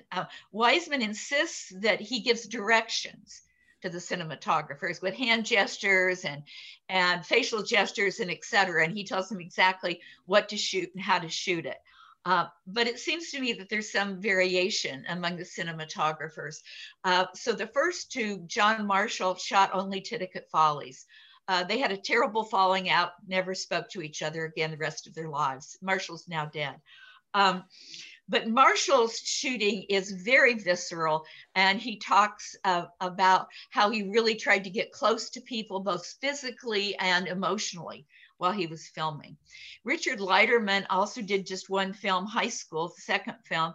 He's a Canadian who told us in an interview that he was fascinated with his brand new zoom lens. And I think we can see that fascination with the attention to detail of gesture, facial expressions, et cetera, and High School. Then Wiseman started working with Bill Brain, another Canadian, worked on 10 films together. Brain, I think, made some very strong films with Wiseman. There's a directness and a relentlessness in Brain's cinematography and films, like Hospital, with the kid vomiting on the floor and wants to know if maybe they have some music while he's being treated. Then in 1978 with Maneuver, Wiseman started working with John Davey. At that time, a young Brit, now a not so young Brit. Davey has been working with him now for over 40 years, which is really, quite amazing collaboration. And I think his cinematography has a kind of cool, competent quality that is in some ways a contrast to these earlier cinematographers. I've heard Wiseman refer to their relationship while shooting as like sort of like a dance partner. Like they just kind of get at this point just non-verbally. Yeah, well, it's good that he sees it as partner, because that's an important word, I think. And so is dance, but the partner part is important. Many people have, because most of the direct cinema people from the 60s and 70s were cinematographers. A lot of people have assumed that Wiseman is a cinematographer. And he often doesn't correct people when they talk about his camera, because again, he sees it as his camera because he's directing the cinematographer. There was maybe you've seen the illustration by Levine in the New York Review of Books once that had Wiseman flashing, like, opening a raincoat, and there was a camera lens. And so again, this assumption that he was the cinematographer or maybe just a Wiseman film. A couple other things. Titicut Follies, again, his first film, takes the name from a variety show that was performed every year at the institution with staff, inmates, patients. If the film opens with it and closes with it, and one other time in the film we see from it. So it frames the film. And you see a banner in the background with the words Titicut Follies when we see that opening performance scene. Many people, probably mostly who hadn't seen the film, picked up on the word Follies and gave Wiseman a great deal of grief about the fact that it was some kind of proof that he was flippant about the project, that he was mocking people, that he was turning it into a show. And again, back to what Arlen said about trying to make money off this show. etc. And so again, I don't know Wiseman's motivations, but after that, you see a big change in the names of his films, and they go to the most minimal, unambiguous names. And so you have something like hospital, zoo, or if it's in a place like you, Arlen, have talked about, Belfast, Maine, Moravia, Indiana, etc. And then much more rarely a condition like near death, which is an amazing, amazing film. One film is an exception to that, is The Scene. He filmed that at a Benedictine monastery in Michigan, and people always ask him why that word, and it has a kind of biblical connotation. But that, instead of calling it monastery, he called it A Scene. Then just a couple more things. Starting with Titicut Follies and shooting in black and white, that was common in 1966 when he was filming. But he stayed with the black and white for a lot longer than other documentary filmmakers. He finally moved to color with The Store, and he talks about that was in 1982, and he talks about it as being dictated by the subject matter. This is a film made at the flagship Neiman Marcus in Dallas during the Christmas season, and it's full of glitter and opulence, as you might expect in a very upscale store during the Christmas season. He also stuck with 16 millimeter, which he was using in Titicut Follies much longer than other documentary filmmakers. And again, in interviews, he has said that he finally switched to digital reluctantly because he loved his old way of editing. And in fact, the cover of Titicut Follies, we have a picture of him at his editing station. But he couldn't find labs that would process 16 millimeter quickly. And so he felt he had to move to digital. I've wondered, and like, Arlen, this can be, I guess, part of our ongoing project down the road, but like, I'm interested in, I didn't ask him about this, but that switch to digital also facilitates a different aspect ratio for him. And I wonder if that was also something that was less comfortable or something that he had to adjust to. I don't know.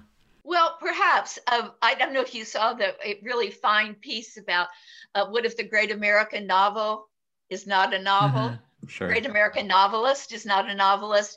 And Earl Morris, who is a friend of Wiseman's. Wiseman doesn't really usually hang out with filmmakers, but they seem to be friends. And he talks about how conservative Wiseman is, and about how reluctant he is to change. He in a sense, joined a trend in 1960s by filming Titicut Follies in a style that was becoming a trend among independent filmmakers at the time, that sometimes were seen as kind of avant-garde. But since then, he's been impervious to change as far as documentary style. It'd be interesting to talk to him about the aspect ratio question. But different styles that have kind of come along, there have been a number, since he started filming. And just one that I will mention is the style toward reflexivity in documentary filmmaking, and the idea of making the filmmaking process and the apparatus of filmmaking visible to an audience and noticeable. That Wiseman has not at all, of course, embraced that. And it's interesting that some have even gone so far as to argue that it's become an ethical imperative to be reflexive about one's filmmaking, but he has not accepted that argument, obviously. Well, at the conclusion of your book, you talk about how Follies reveals this wide gap then between informed consent and this practice of direct cinema. I was wondering if you could talk a bit about what that means to you and whether this has changed regard to the style that he is still practicing now, even though documentary filmmaking has become more popular, especially in the last 20 years. Yeah, well, I think consent informed consent is an ideal. And I don't think that the ideal probably has changed. And it's also a very difficult, if not impossible, ideal to reach. That doesn't mean that filmmakers shouldn't be conscious of ethical issues and do the best they can to treat subjects well and in good faith. In direct cinema, being an unscripted form, it's impossible to predict to a subject how the footage is going to be used in a final film. That is just not a practical possibility. It's also impossible for a filmmaker to predict how audiences are going to react to footage. And a number of times in Wiseman's films, people have reacted about reviews or things that have been said in the press about their behaviors, and then have gone back to argue, well, then they haven't been treated fairly by the filmmaker. And it's impossible to know how films are going to be interpreted by audiences. That to deal with that, I mean, with Madison Square Garden, with his film there, like, you know, obviously getting consent to make that movie, but again, not getting like consent once they were able to see it and put it together. Yeah, well, and again, Madison Square Garden is I think, as far as I know, and you might know more than I do about this, the only film that was made and hasn't been shown at all. And it partly is over legal issues. And, you know, the Garden wouldn't go for it. So, you know, to have, and he wouldn't change his position either. Wiseman has, from the beginning, been absolutely inflexible about having editing rights. This was one of the, I don't think I think I mentioned it, and let me go back and then I'll come back to consent, that one of the charges against Wiseman in the original case was that he had breached an oral contract with the state. And the state argued that there had been a contract that the state would have editing privileges. And Wiseman denied that. And I think that when you see his career, and I've talked to filmmakers actually about some commercial projects that Wiseman was going to be involved in, and then was going to be a documentary within a fiction film, but that he wouldn't have complete control over it, and he wasn't interested. And so I think he's been completely consistent in his insistence on editorial control. But going back to consent, I think that now that these problems have magnified when material gets online, and therefore, you know, the whole you know, reproductive possibilities are, you know, really outside of filmmakers' hands as far as what people might do, how they might treat material, how they might, you know, take something from a film and repurpose it. Is again something that filmmakers have less control over. So I think that we're in a situation where filmmakers, in a sense, are more aware of these ethical problems, but in a sense, they have less control because of new technical possibilities. And so it presents an increasing dilemma around, you know, these issues. Another thing that I think is important to talk about with consent is how people often talk about it as an individual decision. And in Wiseman's films particularly, but in many, many films, consent is a social situation, and it has vertical and horizontal dimensions. And so when the head of an organization, when the superintendent of corrections gives permission, the word goes down, cooperate with the filmmaker. And it also has a kind of horizontal thing, I think, in social situations where what, you won't let him film your classroom? What's going on in your classroom that you don't want anybody to see? And so I think that it has there are pressures toward consent that move in different ways. Also, I think that the new attention to consent is partly ethical, about doing right by people.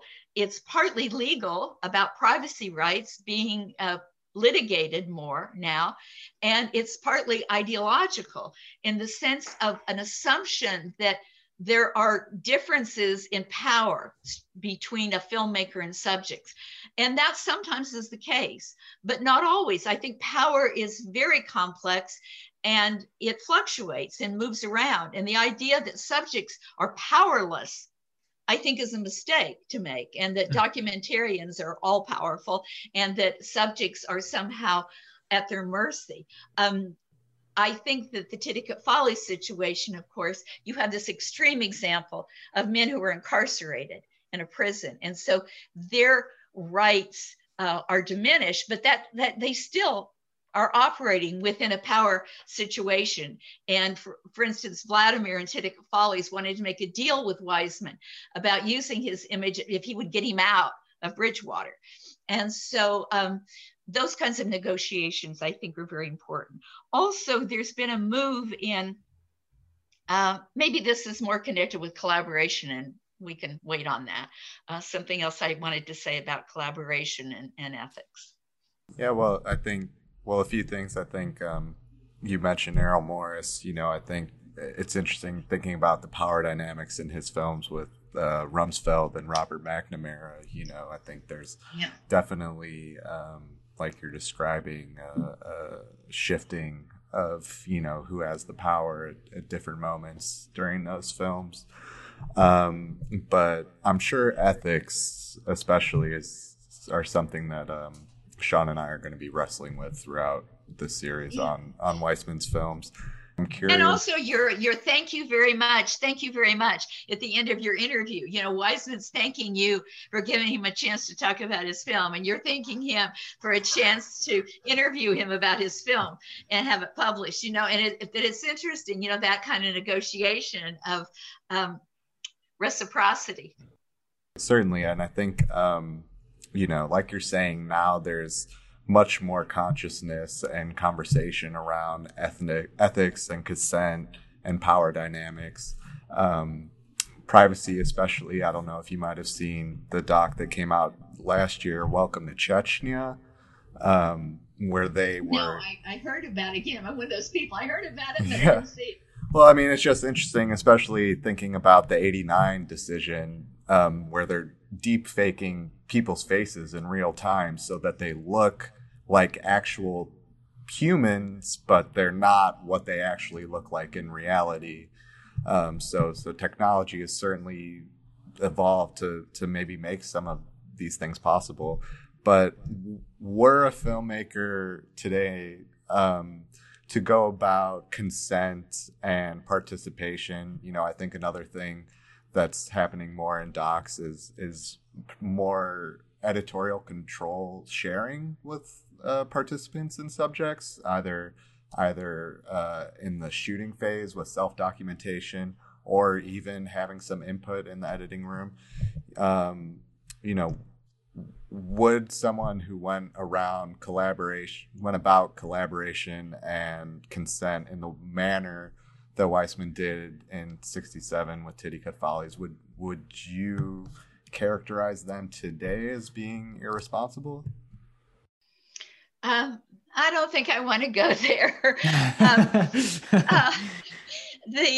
But I do think that there has been a real emphasis on collaboration in recent years. And some of that came from anthropology, which was really under siege as far as ethical dilemmas. And David McDougall, the anthropologist, came up with the term participatory cinema, and to see it driven by the economic and political needs of the subjects.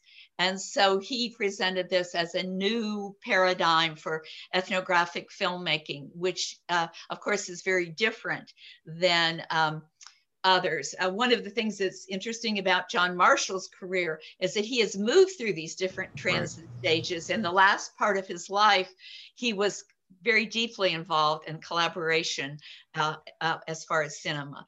But again, some have also joked about, having 100 people around you as you edit, what kind of a nightmare and what kind of a practical situation that could lead to.